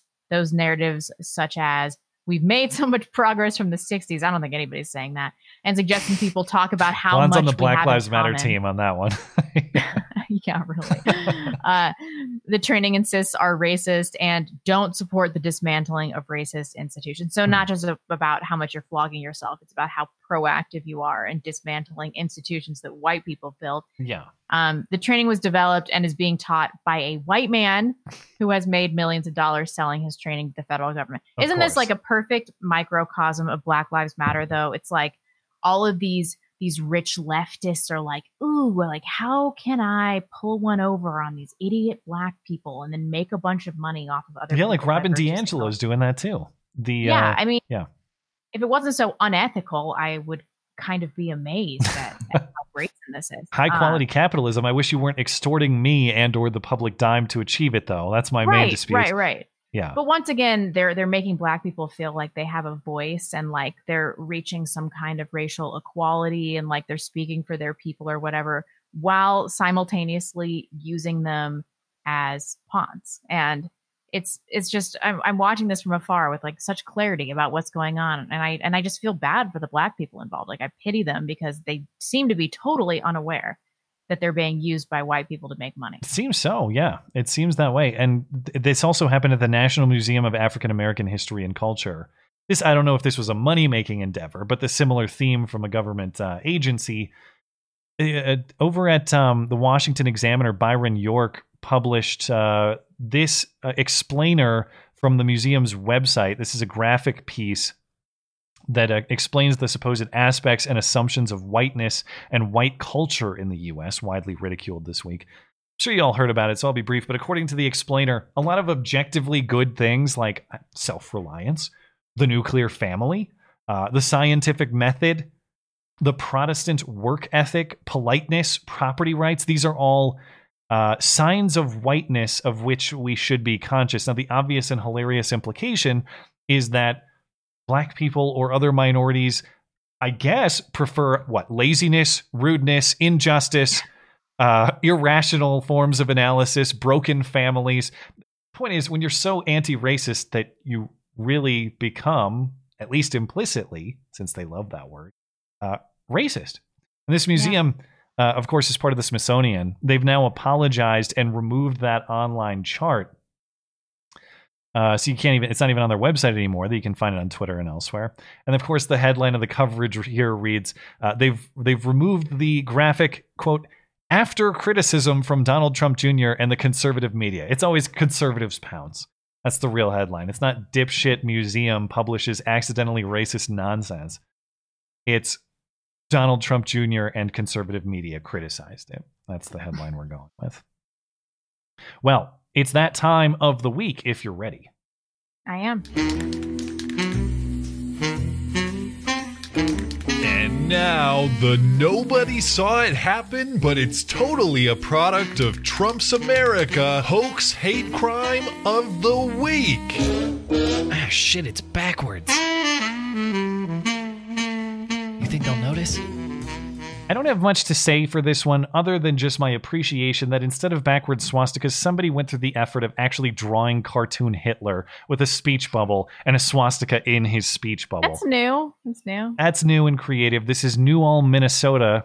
And New Ulm, Minnesota has been the site of a pro-Black Lives Matter graffiti site, a public art site, and that's fine until someone started trolling with the wrong kinds of graffiti, like cartoon Hitler. And so now that's a hate crime, and we have to worry about this. Neighbors in New Ulm are saying, not in our town, after part of a popular bike path in the city was tagged with hateful and racist graffiti. And I noticed a spray-painted picture of Hitler using a swastika for his body and then like a word bubble coming out that had a swastika in it as well. Emmy Turner was just out for a walk Wednesday night, passing by the Art Wall Park, a graffiti-friendly feature along a popular bike path, when she saw the hate. There were swastikas inside the tunnel, the N-word repeatedly. There were things about Jewish people painted in there. The city painted over the racial slurs and hateful images in the tunnel Thursday, but not at the art wall. That was done by community members. We painted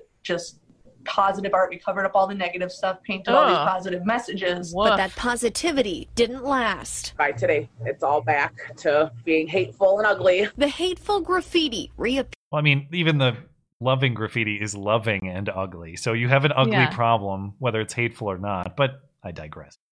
Appeared by Friday morning. New Ulm needs to take a stand. We can't keep sweeping this under the rug. New Ulm and every other small town across America needs to stand up and say this is not okay.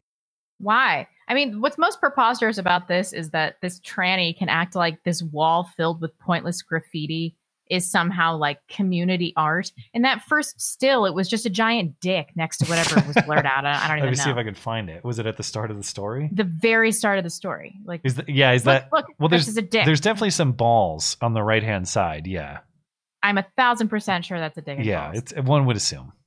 This isn't community art. This is where everybody goes to like get drunk and vent their stupid garbage with a spray paint can. Obviously, it's going to be 95% Black Lives Matter stuff, and then 5% miscellaneous Hitler-related Zoomer tags. Right? You can't create a graffiti-friendly site and then whine and bitch about the types of graffiti. I think that's really like, what do you expect? What and do that you expect? Hitler art was pretty adorable. I liked it. Yeah. Yeah, not bad. Mustache might be a little wide, but and if you didn't hear in the story too, I'm bummed they blurred it. I should have looked it up, but his body was a swastika. I want to see what the swastika body looks like. That's creative. And he's angry. He's got angry brows. Anyway, moving on. Let me find this. It's Durham, North Carolina. A home for sale that is valued at about $900,000 in Durham, a very nice home, was allegedly tagged with pro-KKK graffiti on the garage door, and additional graffiti, I guess, happened inside the home. That is the claim. Here's the story.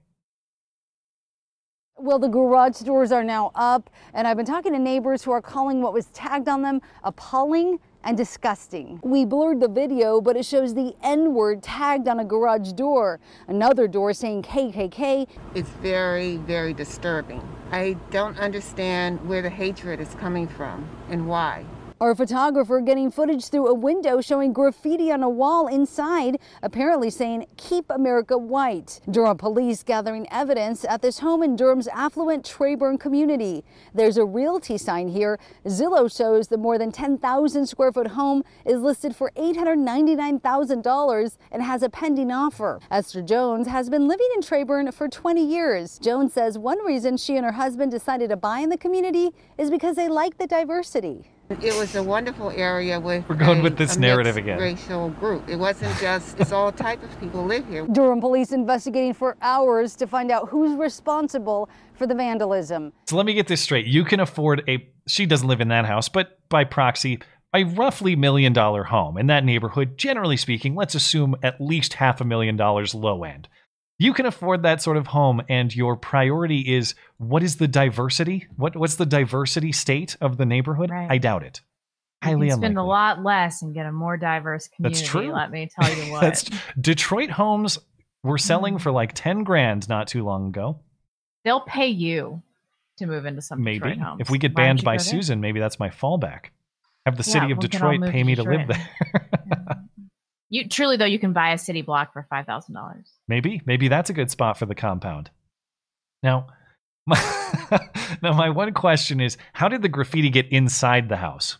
You can see the N-word lovers graffiti, and then there's some stuff on the garage doors. I don't know. I guess there's not a picture in the story, but inside the house it said "Keep America White" was the graffiti. How did that happen? Because there's no mention in the story, either in the text or in the video, of forced entry, signs of forced entry. So who got in there and how? The only theory I can think of here is that maybe the people who made the offer on the house did the graffiti as a bargaining mechanism. Oh, this place is racist. You got to knock like $20,000 off of it. This would not be our first racially motivated real estate. It's true. Hate. Wasn't the real estate one that we learned about last time actually real hate though? It was it was like a weird crazy lady in the neighborhood who actually had like mental illness. But I don't know. We thought it was the realtor, though. I could see cheap, easy graffiti as a bargaining mechanism to buy the house. Yeah? Maybe. Another letter for you. This one a little bit briefer, more brief than last week. Dr. Erin Tracy Bradley tells local news that she received a letter this week chastising her, an anonymous letter, of course, for her lawn signs supporting Black Lives Matter. The letter reads, you want to split duty on this again? Sure. Okay, dear Erin, this is the doctor. Dear Erin, let me pull up the letter here. Kind of hard to read, low res photo. But dear, go ahead. As a longtime resident of Stoneham, this is Stoneham, Massachusetts, outside of Boston.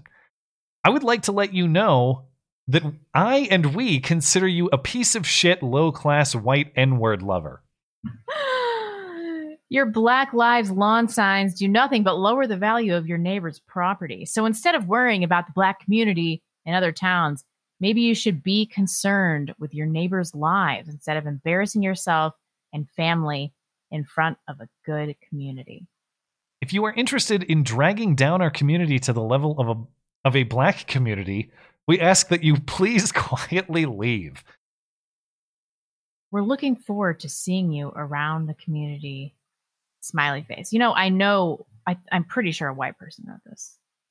Well, you can bet on that because I looked up the demographics of Stoneham, Massachusetts. 95% white and a median income well above state average. And Massachusetts is generally doing pretty well regardless. So it's weird to me that a woman so concerned with saving Black lives would have voluntarily chosen to live in an almost exclusively non-Black neighborhood. Right. That's a very odd choice. But you know how I know? Consistently employing the correct use of the apostrophe. She knows her grammar. That's a good indication. Yeah, I think the grammar in this is pretty much perfect. The emoji implies there female. Should be a comma between class and white and word lover. And probably a hyphen in there somewhere. Hyphen, yeah. Anyway, I will say it's highly likely she did this herself, of course. But if she did, at least she had the foresight not to try to fake male handwriting as we've seen in the past. She just typed it up. The emoji to me heavily implies female. And if it's a female, I think she probably herself. She's got the names of all her lawn sign has all these names you can't even read if you're driving by. It's like 100 of them, but you're supposed to say their names. You can't even read them. Okay, we had a super chatter mention this. I'll be brief, but this is hilarious. I've heard this accusation before.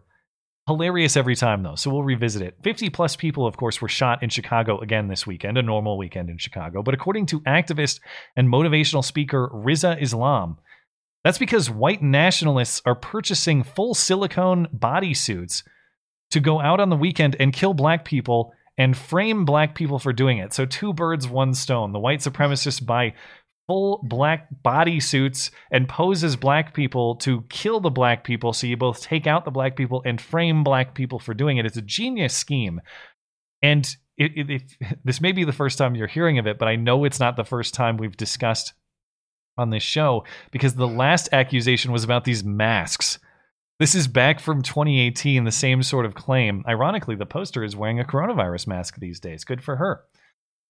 She was claiming at the time, and other people were, that white criminals were wearing these masks of Black people to go to Chicago and murder Black and Hispanic men and frame them for it. So this claim has been alive on Twitter for several years at least. The masks, she says, are sold for up to $500. She has a strong suspicion that these murders in Chicago and other places are being committed by white police officers. So it's actually the cops. Definitely. Okay. And then in closing tonight, I just have a couple pieces of cringe for you. Normally I like to surprise, as I mentioned, but this week the cringe is just a little more complicated, so I have to explain beforehand. But Burger King has released an advertisement about what they're doing to reduce methane emissions, otherwise known as cow farts. They put out a song, children singing a song about reducing cow farts. This is Burger King taking care of what matters most. When cows fart and burp and splatter, well, it ain't no laughing matter. They're releasing methane every time they do. And that methane from the rear goes up to the atmosphere and pollutes our planet, warming me and you. So to change their emissions, Burger King went on a mission, testing diets that would help reduce their farts. That's a start. And now there ain't no question that it's helping cows' digestion, adding land and grass so they can play their part. Woo-hoo. Reducing methane, and the scientists have proven that it works. If my cow ain't farting, must be me. Got to get singing for a little bird. Since we're part of the problem, we're working to be part of the solution. The graphic reads. Read more at burgerking.com/sustainability. This is child abuse. So, Burger King claims that adding lemongrass to cow diets could ease digestion and dramatically reduce methane-emitting cow farts. That's their plan here. One of the top responses on Twitter, I don't have it in front of me, but anyway, no, never mind. I got confused there. My mistake. The tweet reads that it's kind of ironic that the most pristine parts of the country are these cattle producing parts of the country. Meanwhile, the urban centers are actually the ones filled with the actual pollution that you have to deal with. That's very odd. But ironically, this ad pissed off the National Cattlemen's Beef Association too, who of course needs to have a good relationship with Burger King and the rest of the people who make that beef into food for people. The lobby group for the industry, the National Cattlemen's Beef Association, says the ad is just trying to score easy points with consumers by launching a misleading public relations campaign. I would say, just generally speaking, if you eat Burger King for the environmental benefits, you've been conned. You've been duped. Who does? Yeah. Who even thinks about it when they're eating Burger King? If you're eating Burger King, you're having a sad day. I tapped out with chick fries. Remember when they did that ad where they were selling chick fries with the pink tax for more money than they were to guys to illustrate? It's not even their political orientation. They have subpar fast food. I agree. Their onion rings aren't even real onions. They're just like chopped up onions in the form of an onion then deep fried. Yeah. I generally would agree. Even politics aside, I would have always ranked Burger King pretty low on the hierarchy. It's like Arby's low. Oh, don't knock Arby's. Arby's is high. Arby's Jamocha shakes, curly fries. They got fantastic tendies. Their chicken tendies are second to none. Whatever. The roast beef Everybody sandwiches knows are all Chick-fil-A is king until they had to polish that black guy's boots. I liked Chick-fil-A when I had it. We just don't have it here. I would definitely go to Chick-fil-A if we had it, or at least would have. But I don't know. Anyway, that's Burger King's ad.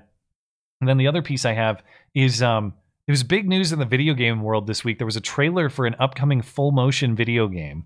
In other words, like more or less an interactive movie. You kind of watch a movie and you make decisions that influences the path of what you're viewing, as far as I understand. This was called Gamer Girl, and it debuted this week on the developer's YouTube channel, and it was also shared on the official PlayStation Twitter account.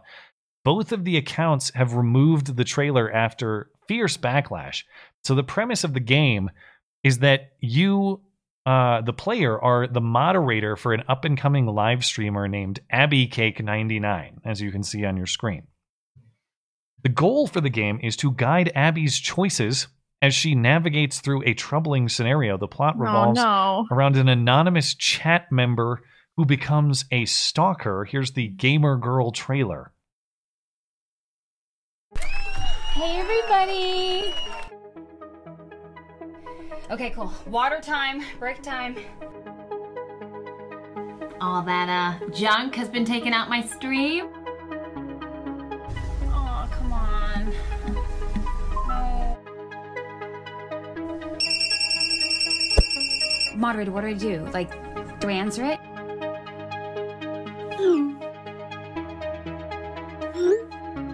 Abby, you're streaming again? What's it to you?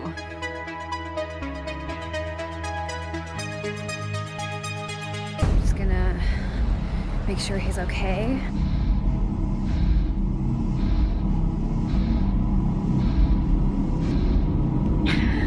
Okay, let's get out of here. She gets jumped or something like that. What? Yeah.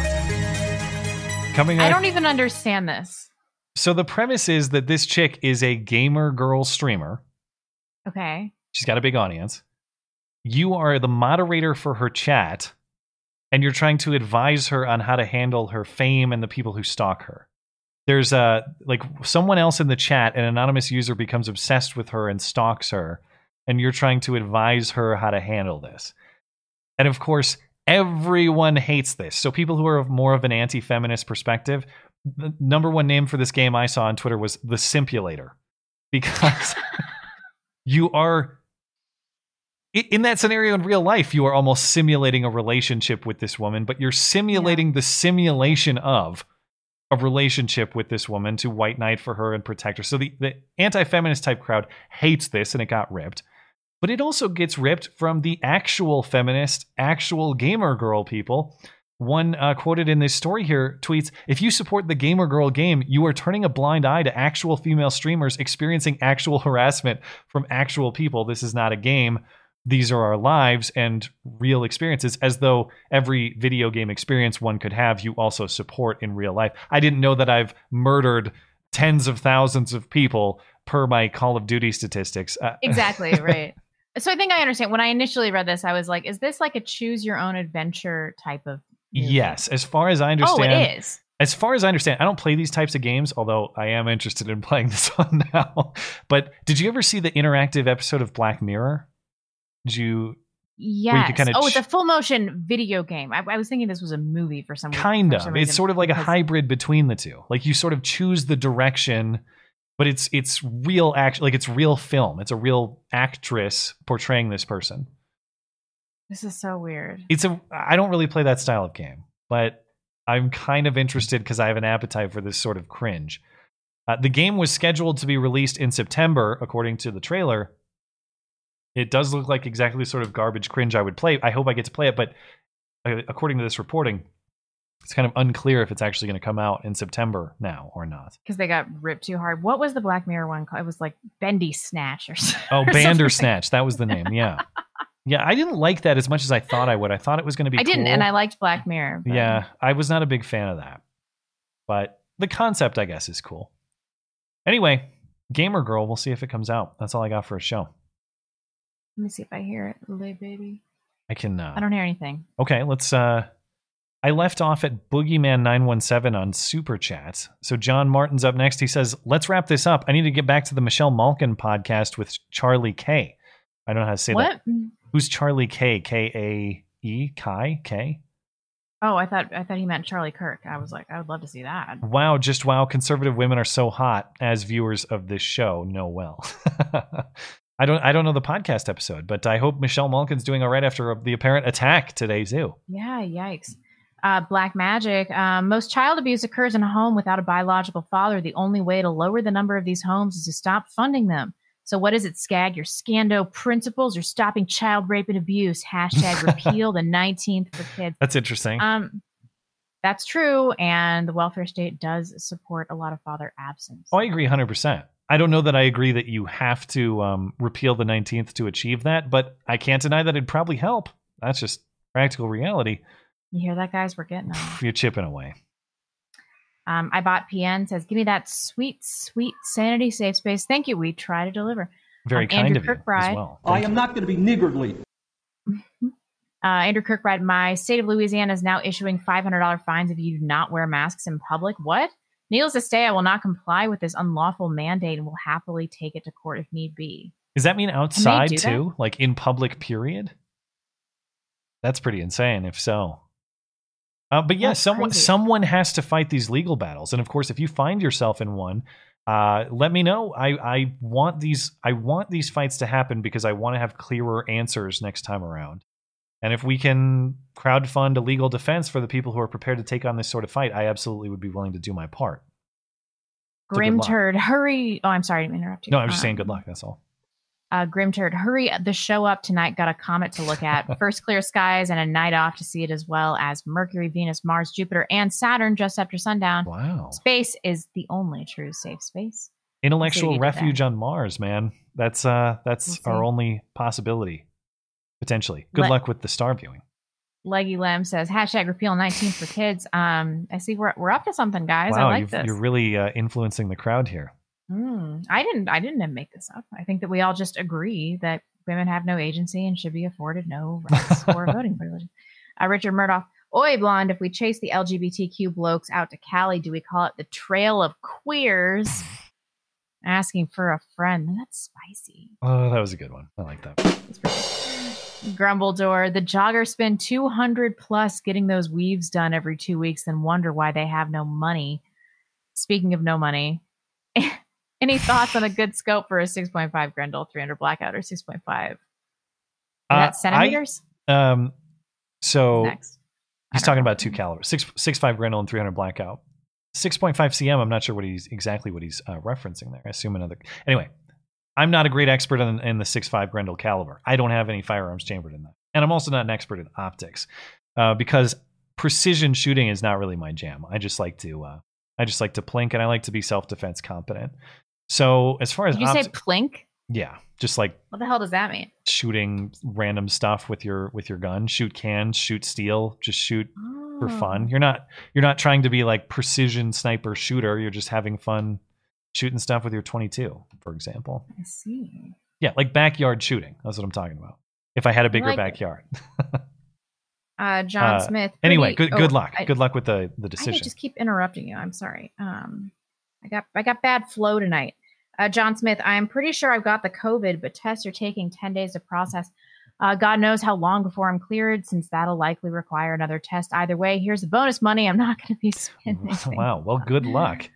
I hope that you are not heavily symptomatic. I hope you're doing well. Yeah. Eggy Jet Pilot. Catch y'all tomorrow, dropping off my part for my favorite show. Rock on, y'all. Thank you. Well, thanks. And Competent Hands 30. Matt, someone last week brought up that picture of you with the bullpup. I like that one. It's a cool gun. Is there any chance you would take a new picture with your M1? I've had the M1 in video before. I think I made a Clint Eastwood reference to it once and had it on display. It sits on the mantle in my house. I hardly ever shoot it. It's mostly a mantelpiece. But yeah, they are cool guns. And I would say that I don't really do gun show and tell, really. But it's possible that it would have a comedic purpose to make a cameo again. But other than that, if you just want to inquire about or talk guns, just send me an email. Happy to talk about it that way too. Michael Adams says, I'm a longtime listener, but this is the first time I am financially able to donate some money. So here's $20 for my favorite YouTubers. Thank you so much. Well, thanks. Very much appreciate it. We try. One day I'll start making videos again on my channel. One day. Oh, the baby's crying. I'm going to go feed her. Take a break. All right. I'll be back at 8:15. Okay. I will carry on. Thank you guys. Much appreciated. Robert Atkinson says, my identical twin boys have made it home from the NICU. You may now congratulate me. I will do that. Congratulations. Blonde, do you have a mother call-in show on Motherland for the wife? It could be an interesting talk, emergency C-section, preeclampsia case. I will highlight this to ask her. I know they're planning on doing another episode soon, but I don't know about the specific plans. So I'll highlight this, Robert, and I will make a mental note to come back to it. And congratulations again. Simo Haya says, Dark Bader, Return of the Cyst. Yeah, there are a lot of good puns to be made, for sure. Laurel says, I'm going to address this now. I don't know whether it's legal for the feds to snatch people off the streets in Portland and release them 2 hours later. Ask me an immigration question. Well, I guess the immigration angle on this, too, is like, to what extent is it common for that immigration force to be enforcing non-immigration federal law? Kind of an interesting wrinkle here. I have no idea. As far as you saying, I don't know whether it's legal, I guess that would imply to me that this is a fairly uncommon practice, one would assume. But also the circumstances in Portland, I've got to assume, are also somewhat uncommon. It's not that we've never had riots or anything, but we've ever had, like, how frequently do we have 50 night in a row riots of varying severity? I don't know, but I'd be interested to hear your thoughts. So send me an email, Laurel, if we missed something or there's some piece of the facts that really affect the analysis here. Daniel Kunkley says, remember, kids, when those leftist thugs enact violence on others, it's speech, but speech is violence in regards to everyone else. This is the new normal. Defend yourselves accordingly. Yeah, you better ask nicely when they come after you with their eyeglasses. Try to stab you with their eyeglasses and their vapes. Richard Enormous says, there's a war memorial to windmill enthusiast soldiers in Oakville, Ontario. Someone defaced the monument, and the police are investigating it as a hate crime based. I actually scrapped that story tonight because I just ran out. I had so many topics that I had to scrap that one last minute. But yes, if people didn't see, there's basically, as far as I understand, there's a monument in Canada to people who served in some piece of the German military in World War II, aka under Hitler, and that was defaced as a Nazi war memorial. And now that's being investigated as a hate crime, an anti-Nazi hate crime. That's a very interesting wrinkle. So if you learn more on it, please send it my way. Let's see. Mike Bob says, everyone at my work has been moved to 4 days a week thanks to COVID. When will the world hold China responsible? Maybe a well-placed munition dropped into a key hydro dam and they'll get the message. I hope that we come out of this. That's one silver lining we're hoping for, is that we have less Chinese interaction, less Chinese dependence overall. And I don't know. I'm not eager for war with China, surely, but I understand the perspective. These people lied their way to heavily damaging our country. And I think there's a lot of debate about the degree to which we've damaged ourselves too. But at the end of the day, this originates with a Chinese virus that was covered up. Not really debate there. Vivi says there's video of protesters throwing and blowing up fireworks at police officers. I'm waiting for one of those fireworks shards blowing up in someone's eye, and CNN saying it was mostly peaceful. Yeah, and they will. They will. You can count on that. Kazuma Neat King says, don't really have anything to say, just want to support my favorite podcast duo. Well, thank you for that, and thank you for your kindness as well. I am not going to be niggardly. Liz Towell says, thanks for the sanity. I've been arguing with one of my lunatic social work colleagues who keeps trying to tell me that the anarchists being detained are the Proud Boys and the Boogaloo Boys. Why do I bother? Yeah, it's the same thing they said in Chaz. Like, it was the white supremacists and the Proud Boys who committed the murder. I bet. If you just see that's the thing about the Northwest, where the Proud Boys are a common boogeyman. Why is it that the cases where the Proud Boys are not present are still violent? That is to say, there is violence when the Proud Boys show up and interact with Antifa. We've all seen it. There are also cases where the Proud Boys don't show up at all, and just Antifa is there, and it's still violent. So how's that explained? And who's really the violent aggressor? Proud Boys, somehow, even in their own absence.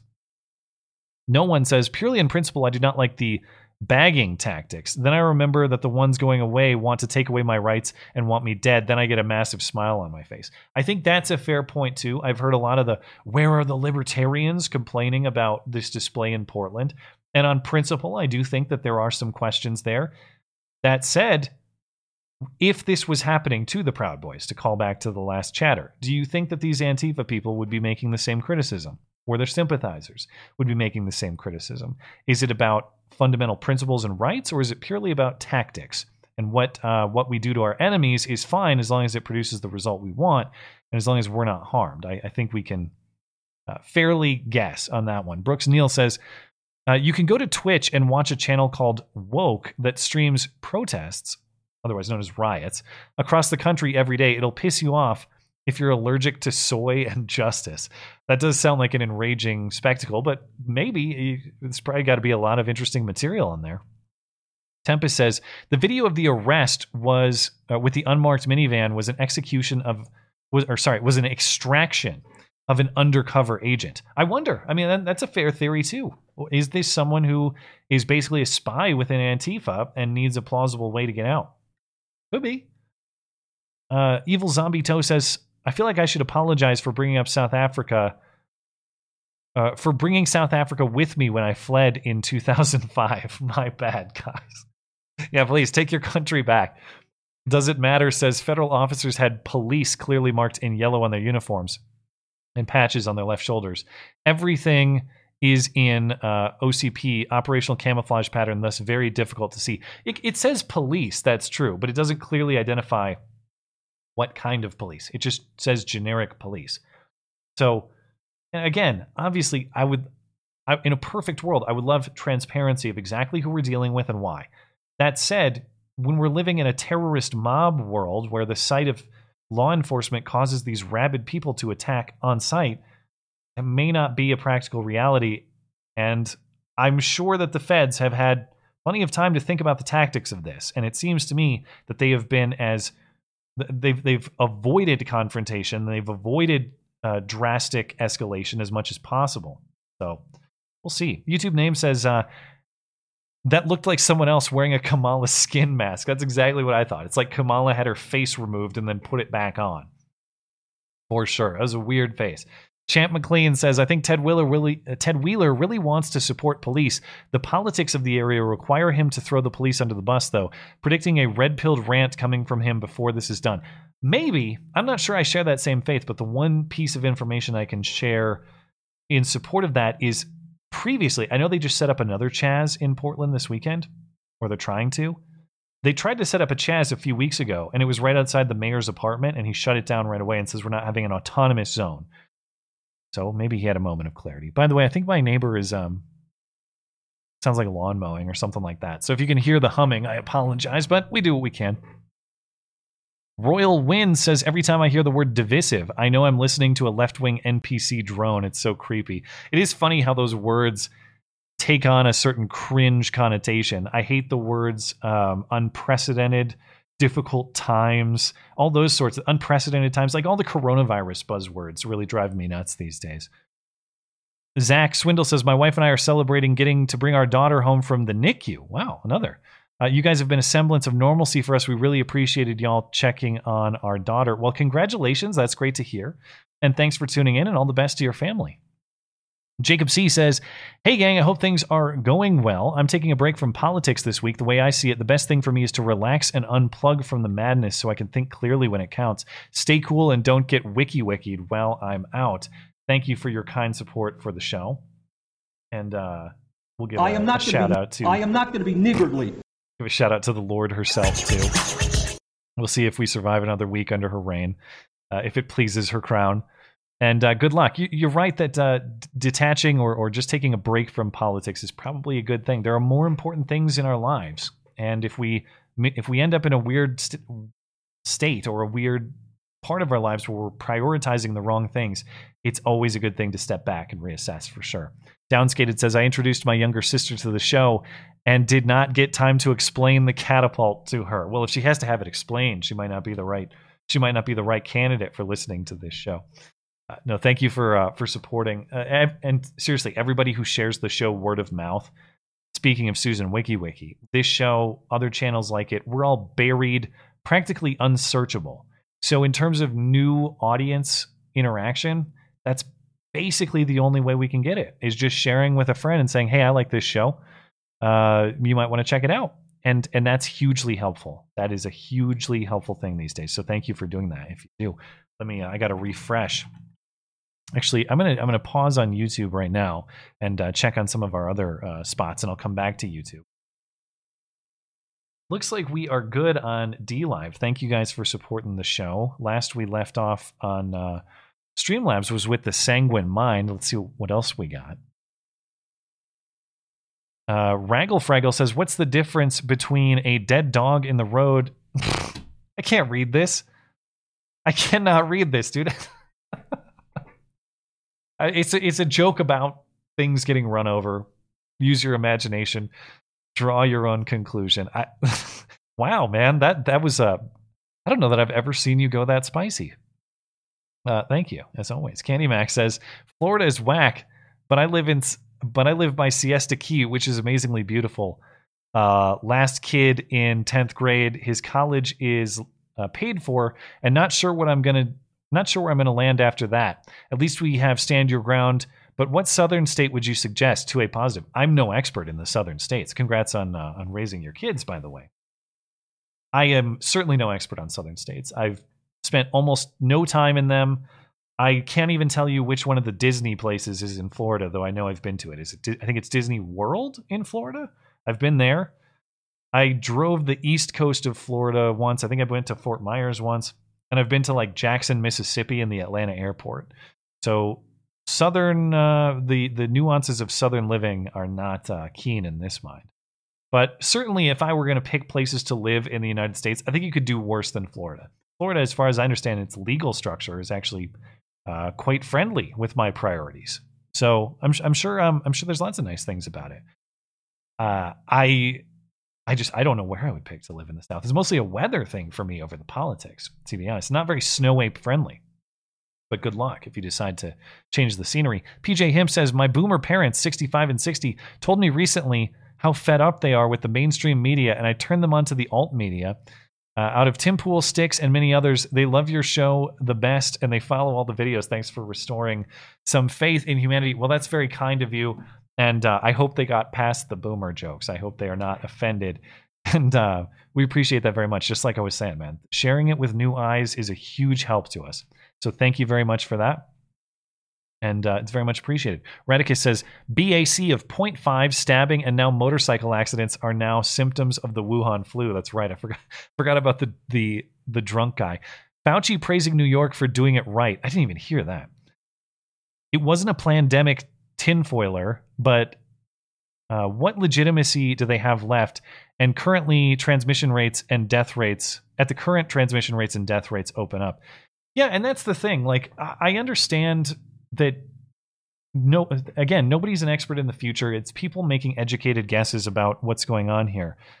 But it's the lack of humility to admit that you were wrong before. Just say, yeah, I got some stuff wrong in the past.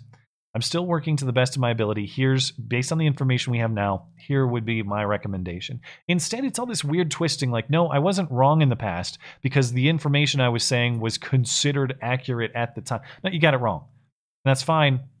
I get plenty of things wrong. We all do. But that's the point. Let's reserve the ultimate judgment to the individual because nobody has a monopoly on the truth. Nobody gets all judgment calls right 100% of the time. And that's why it's crucial. It's not just important. It's crucial to leave as much decision-making power to the individual as possible. The more we remove decisions from individuals and centralize them into one authority, the more drastic and awful mistakes there will be. Decentralize decision-making power, decentralize the mistakes. Phil says, judging by the name, New Ulm is probably founded by Germans. It's unfortunate that such a wonderful people have been degraded to begging for salvation from can I say jogger? Is that a slur? I never know any. Take your own take your own side, for goodness sake. Well, New Ulm does look like a good anti-Berlin. That's basically what it is. Well, the name should change from New Ulm, Minnesota to anti-Berlin, Minnesota. It's the mirror opposite. Phil, you say? Sorry, what was that? Phil? Yeah, Phil was the last one but I was over on Streamlabs. So if you're checking in on YouTube, Matt Wilkerson is up next. Matt, thanks for supporting the show. Much appreciated. SK is up next. Finally, or watching from my first owned home in Salt Lake, finally, I firmly believe first-time home ownership or endless loop of renting is one of the biggest problems we have. I know the rental thing eventually just became too much. Congratulations. That's a huge life accomplishment. So good for you. It's a big one. KLGY88. Hey, Matt, I emailed you this week about the DA in New Mexico going after New Mexico Civil Guard. Not watching live. Apologies if you already talked about it. Thoughts? It's scary watching your community fall apart. We did get to it in the early part of the show, and of course, thank you for your email. A lot of the information that you sent me was what I learned about this case. So I'm sure the segment we had prior, I probably won't reveal any new information to you because you're on it. But yeah, I think that, of course, we got to pay attention to all of these self-defense cases because they have massive implications on that front. But the wrinkle in the New Mexico case is that they're trying to ban a militia group from demonstrating publicly, basically. That talk about chilling free speech. They're saying that if you want to protest armed if you want to protest as part of a group that we don't like, you're now banned. That's a wrinkle here we're going to have to watch too. The Clockwork Gent. Love the show, but love it even more sitting here with my beautiful based girlfriend. Wow. Thank you both for being voices of reason in an idiotic time. Shout out to the love of my life, MJ. Aw, that's so Congratulations, but why is she your girlfriend then? Put a ring on it. I was going to say that. Hey, Clockwork Gent, why don't you propose to MJ and stop wasting her remaining fertile years by calling her something stupid like your girlfriend? He's probably working on it as we speak, I bet. Or he's 17 or something. Yeah, maybe. Thanks for tuning in, guys. Levi Mortensen. Morality is subjective to the situation depending on your definition, i.e. killing is bad unless it's self-defense. Also, objective morality coming from a deity makes no sense as it would be subjective to that deity. This is like the mattiest of Matt questions. You want to take it then? No, I mean, it's not a question, but you know. Yeah. No, I don't agree. Okay, here's the thing. Even if I granted the premise that it was subjective to that deity, Okay, but that would be an ultimate authority rendering it objective in this world. That's what I would say. That if it originated from a deity who has all power over this world, it's no longer subjective to the judgment of people. It is objective. And I don't agree that self-defense killing is subjectively justified. The reason that it is objectively justified is it is because it's in the defense of your purpose as a human being, as in survival. Once someone threatens your purpose as a human being, as we can observe it in nature, that becomes an objective wrong. I believe in objective morality, again, because I think it's observable in the natural world, but also because if you don't accept that premise, there's no such thing as right or wrong in any objective sense, obviously. And what's right or wrong is purely the judgment call of the king or 51% or whoever happens to wield the sword of power at the time. And that's a very dangerous world to live in. That means that anyone's finger snapping could decide you're the one getting the axe tomorrow. And I just don't think that that's a practical or just world to live in. Oh, another reason I want you to watch that movie, Mr. Jones, and everybody should watch it. It's a mainstream movie about the Holodomor. I could not believe it got made. But there's an interesting moral question that I would like to hear your response. You should actually watch it if I can convince you to watch it. Do I need to watch it before I address the moral question, or is it? Well, the moral question is, so this guy is going to report on the Holodomor knowing that everybody's going to think he's crazy. It's probably not going to change the outcome of the famine. But if he doesn't report on it, or if he does report on it, they're going to execute 6 of his comrades, which are innocent people. 6 of the engineers he was working with. Okay. And if he does report on it, then, if he does report on it, they'll be executed. If he doesn't, then they'll be spared. But he knows that regardless of whether or not he reports on it, it's probably not going to change the outcome of the famine. Well, and there's got to be an additional cost too. If he doesn't, they'll be spared. But then what's the other cost of that? Then nobody will ever find out that the Holodomor was ongoing. Oh, so it's purely informational. It's like public knowledge. Yeah, but there's the possibility that somebody would intervene potentially on the world stage. I'd probably have to watch it to understand it fully. I don't feel like I understand the dilemma fully enough to comment right now. It's excellent. Everybody should watch it. It's a total indictment of the New York Times, and they make Walter Duranty out to be the human piece of excrement that he actually was in his life. So. Shocking that they made this movie. Kirby D says, Matt, I was in Bozeman recently. You have traffic like Manhattan. You need to widen Main Street the way your viewers widened your Main Street. It is weird. I'm telling you. I know people who live in San Francisco or DC or Seattle will be like, you can't honestly be complaining. And listen, I'm not. I've experienced traffic in San Francisco and Seattle and even DC. It's not like that. But it is a situation where you live in a small-sized Western town that is growing at a ridiculous rate, thanks to everybody fleeing the blue states of the country.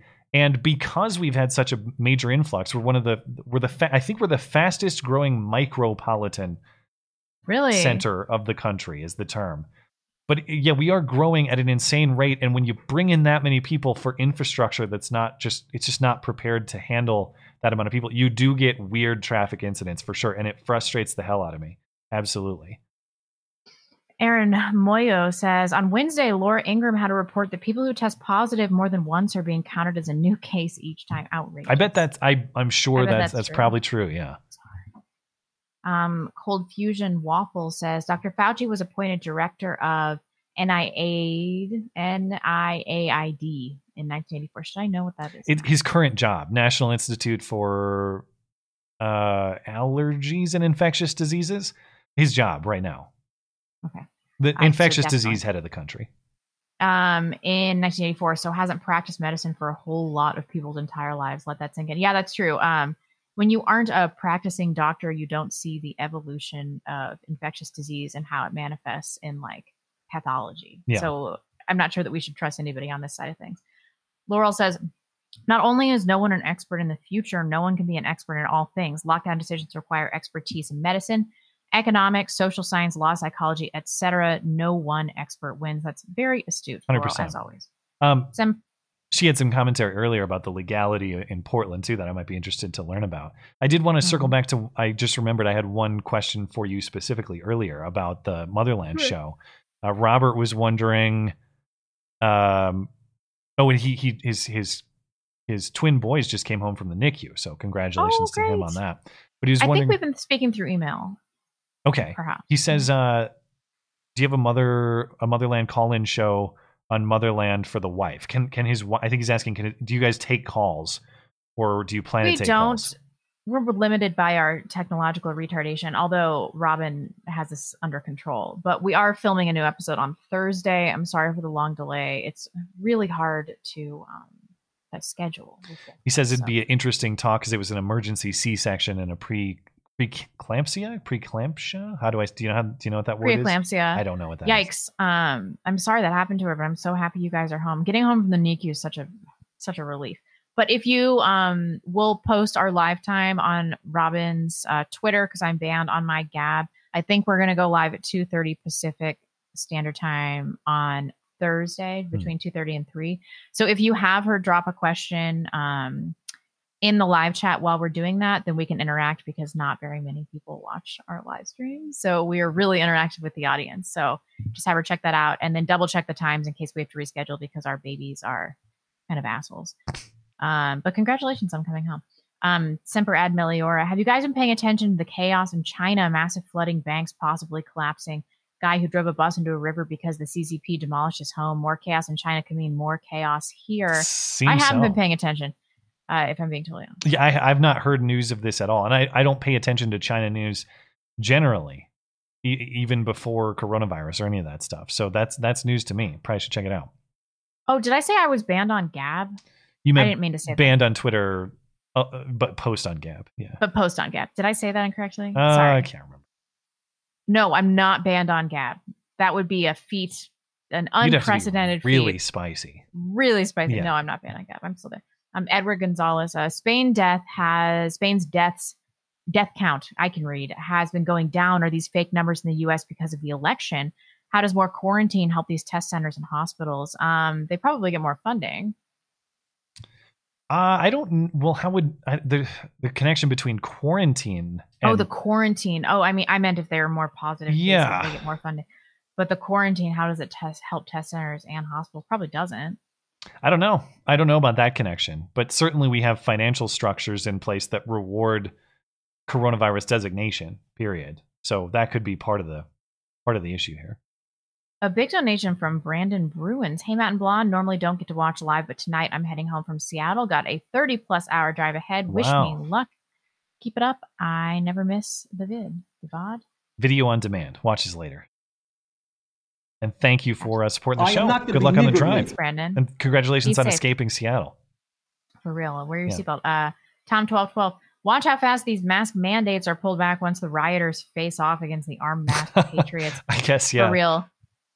Vile Mirth. Mandatory masks is merely the warm-up for mandatory vaccines. I refuse to wear a mask and I will refuse to take a rushed, untested vaccine. I'm with you there. Yeah. And as far as other vaccines are concerned, I'm fully vaccinated and I've decided which vaccines to give my child and stuff.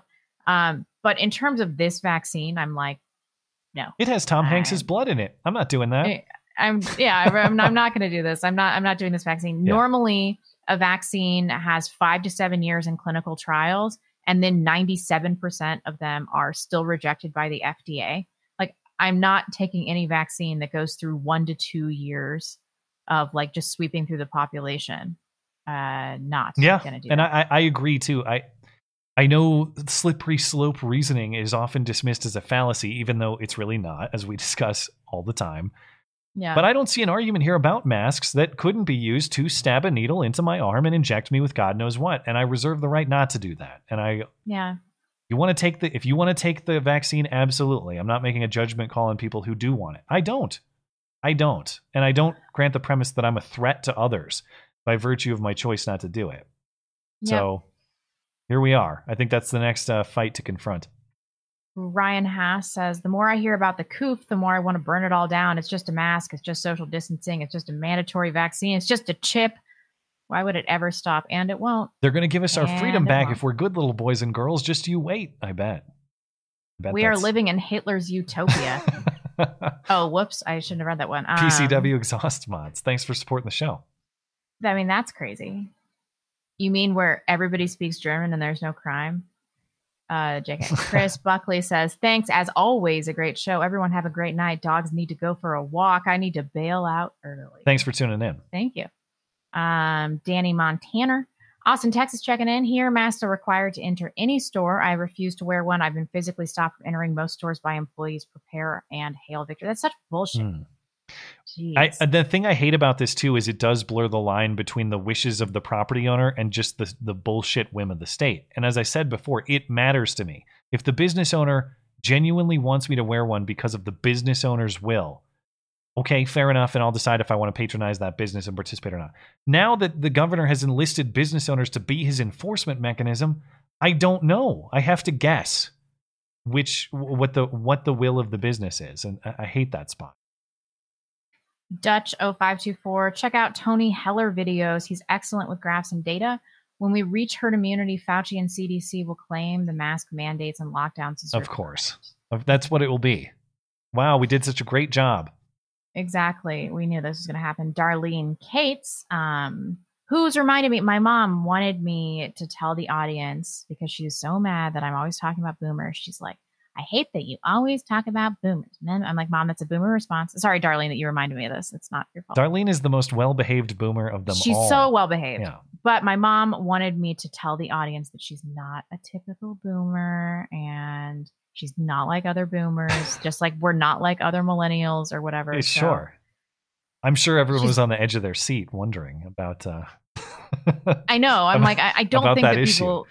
Think that you're like, they're talking about how you chop down the Anne Frank tree. I don't think that they think you're a standard boomer. A lot of people have seen the Twitter account. They are aware that there are some oddities at play here. She just retweets things. I'm like, just tweet what you're thinking. Maybe I shouldn't encourage her to. Yeah, be careful. I know. Each has a swab, this is Darlene Cates, has a swab and blood samples. If positive, that is 2 reported and 15 for each is presumptive. Total 32. If any of those are positive, lather, rinse, repeat, no deductions from count. Wow. That didn't occur to me. They do that, swab you. I'd be curious to have the methodology explained. I wonder if that's the case.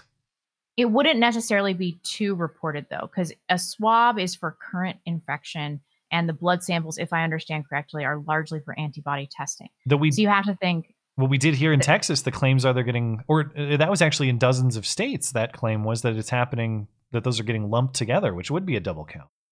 Okay, so they're doing both swab and blood samples for current infection. Well, yeah, I guess my question then would be, can you have antibodies? Can you test positively simultaneously for a viral test while you have antibodies? Maybe if you had the antibodies from a cold in the past, like they were maybe it's possible. I don't know. Or maybe when you're in the midst of like clearing the infection, but you're still shedding the virus. Yeah.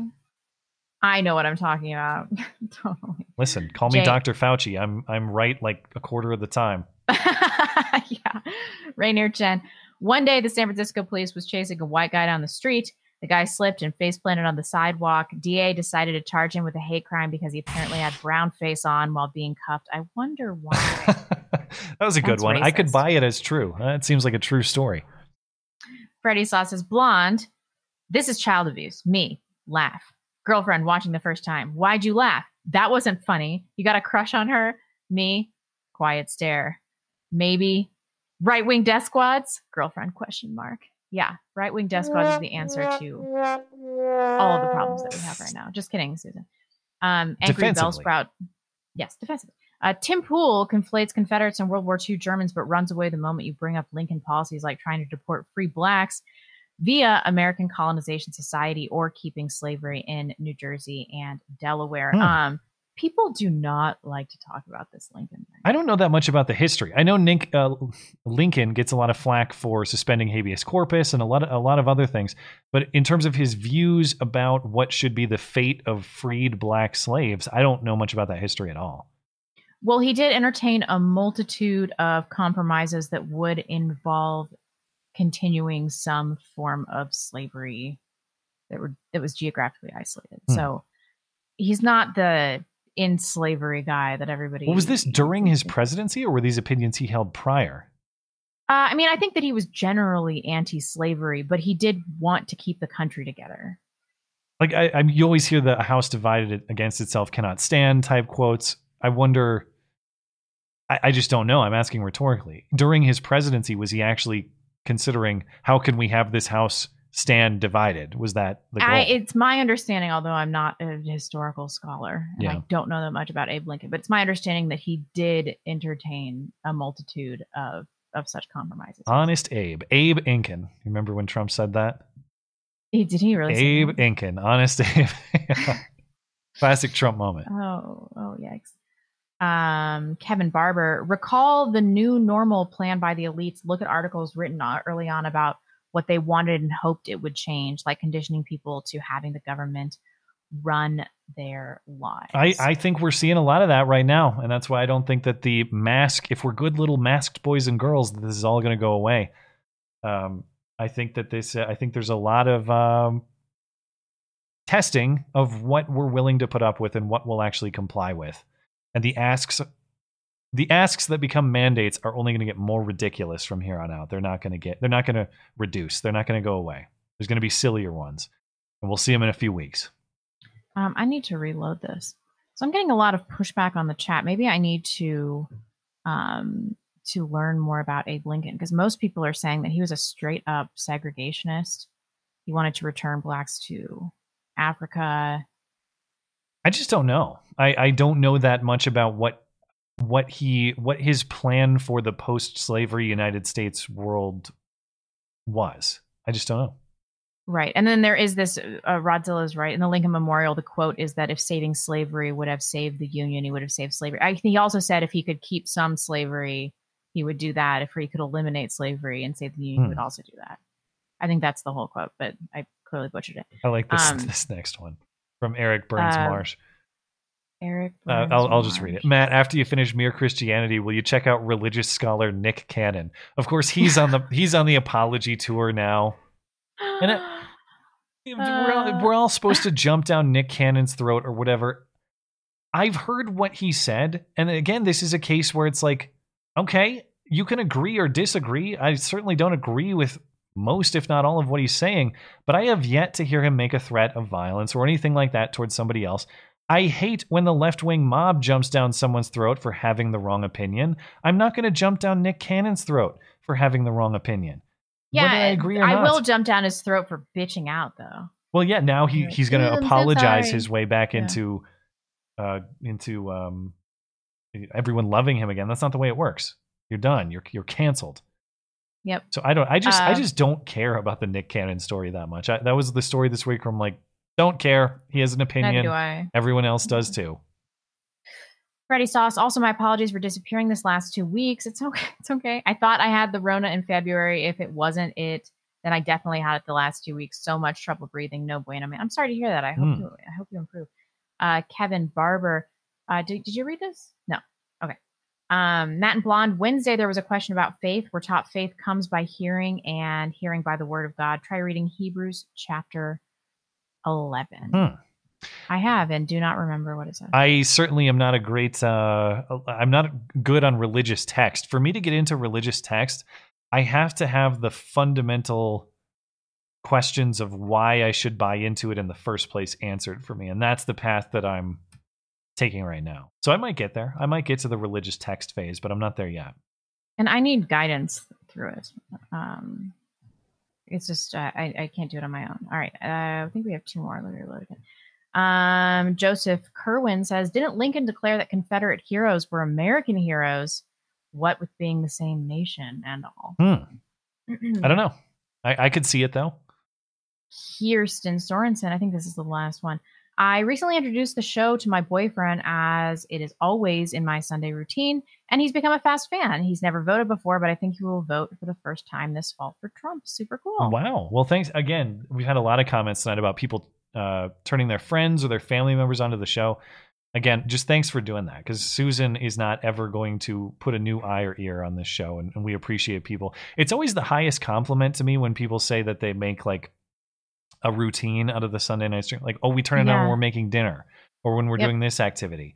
And to be a part of people's evenings in a way that they welcome us into their homes and they kind of formulate their daily plans around it, like that's as high of a compliment as you'll ever get. So I continue to be astounded that this stupid project that we created 4 years ago is like is an organizing place for people. But of course, That's we're true. very happy to have it. And thank you for supporting the show. Thank you, Kirsten. And I hope that you're giving your boyfriend your vote, or that you're going to double vote based on what his vote is. And then I hope that he knows that voting doesn't matter anyway. Yeah, he if he's voting for Trump, he hasn't gone full blonde yet. He's not full collapsitarian. He's not writing in Kanye West. I'm just joking. Well, I heard Kanye quit, and then I saw he had a campaign event this weekend. This thing is not serious. I don't know. Everybody's acting like he melted down today, but he was just talking about how he nearly aborted his daughter and he got emotional. Oh, I didn't even He's see had some other that. crazy stuff. It was crazy. Yeah. Is it worth listening to, or should I just not? Yeah. Yeah. Okay. All right. Well, as far as I can tell, his platform is anti-vax, anti-abortion. That's like, I heard he's calling it the birthday party. Is this true? I've seen reference to that, but I'm not a great. I haven't followed Kanye super closely. There's one more YouTube name says Arby's sucks. We all know it, and I'm happy we get to end on that. No, I'm gonna go get Arby's tonight. In fact, I should. I love Arby's. It's not that far from my house either. Anyway, all right, we'll call that a show. Thank you guys for hanging out with us tonight. As always, keeping us in touch with the facts while we're live. I got to follow up on this Michelle Malkin story. I got to see what happened there. Yeah. Also, letting us know what Abe Lincoln's true thoughts were. We appreciate Which we it clearly know nothing about. very much. If you're listening later on demand, we appreciate you tuning in as well, including on Spotify. If you're listening over there, you're one of the first few Spotify listeners, so thanks for that. Speaking of those audio platforms, if you want to take us on the go, listen to us rather than watch, you can find those audio platforms linked in the description. They're also on the website. That's mattchristiansenmedia.com/podcasts. And you can listen at your leisure. There's extra material on those audio platforms as well. You can also email us at beautyandthebeta@gmail.com. We'll be back next Sunday, of course, because if it's Sunday, sorry, Chuck Todd, it's not Meet the Press. It is Beauty and the Beta. Have a good night. Bye, guys.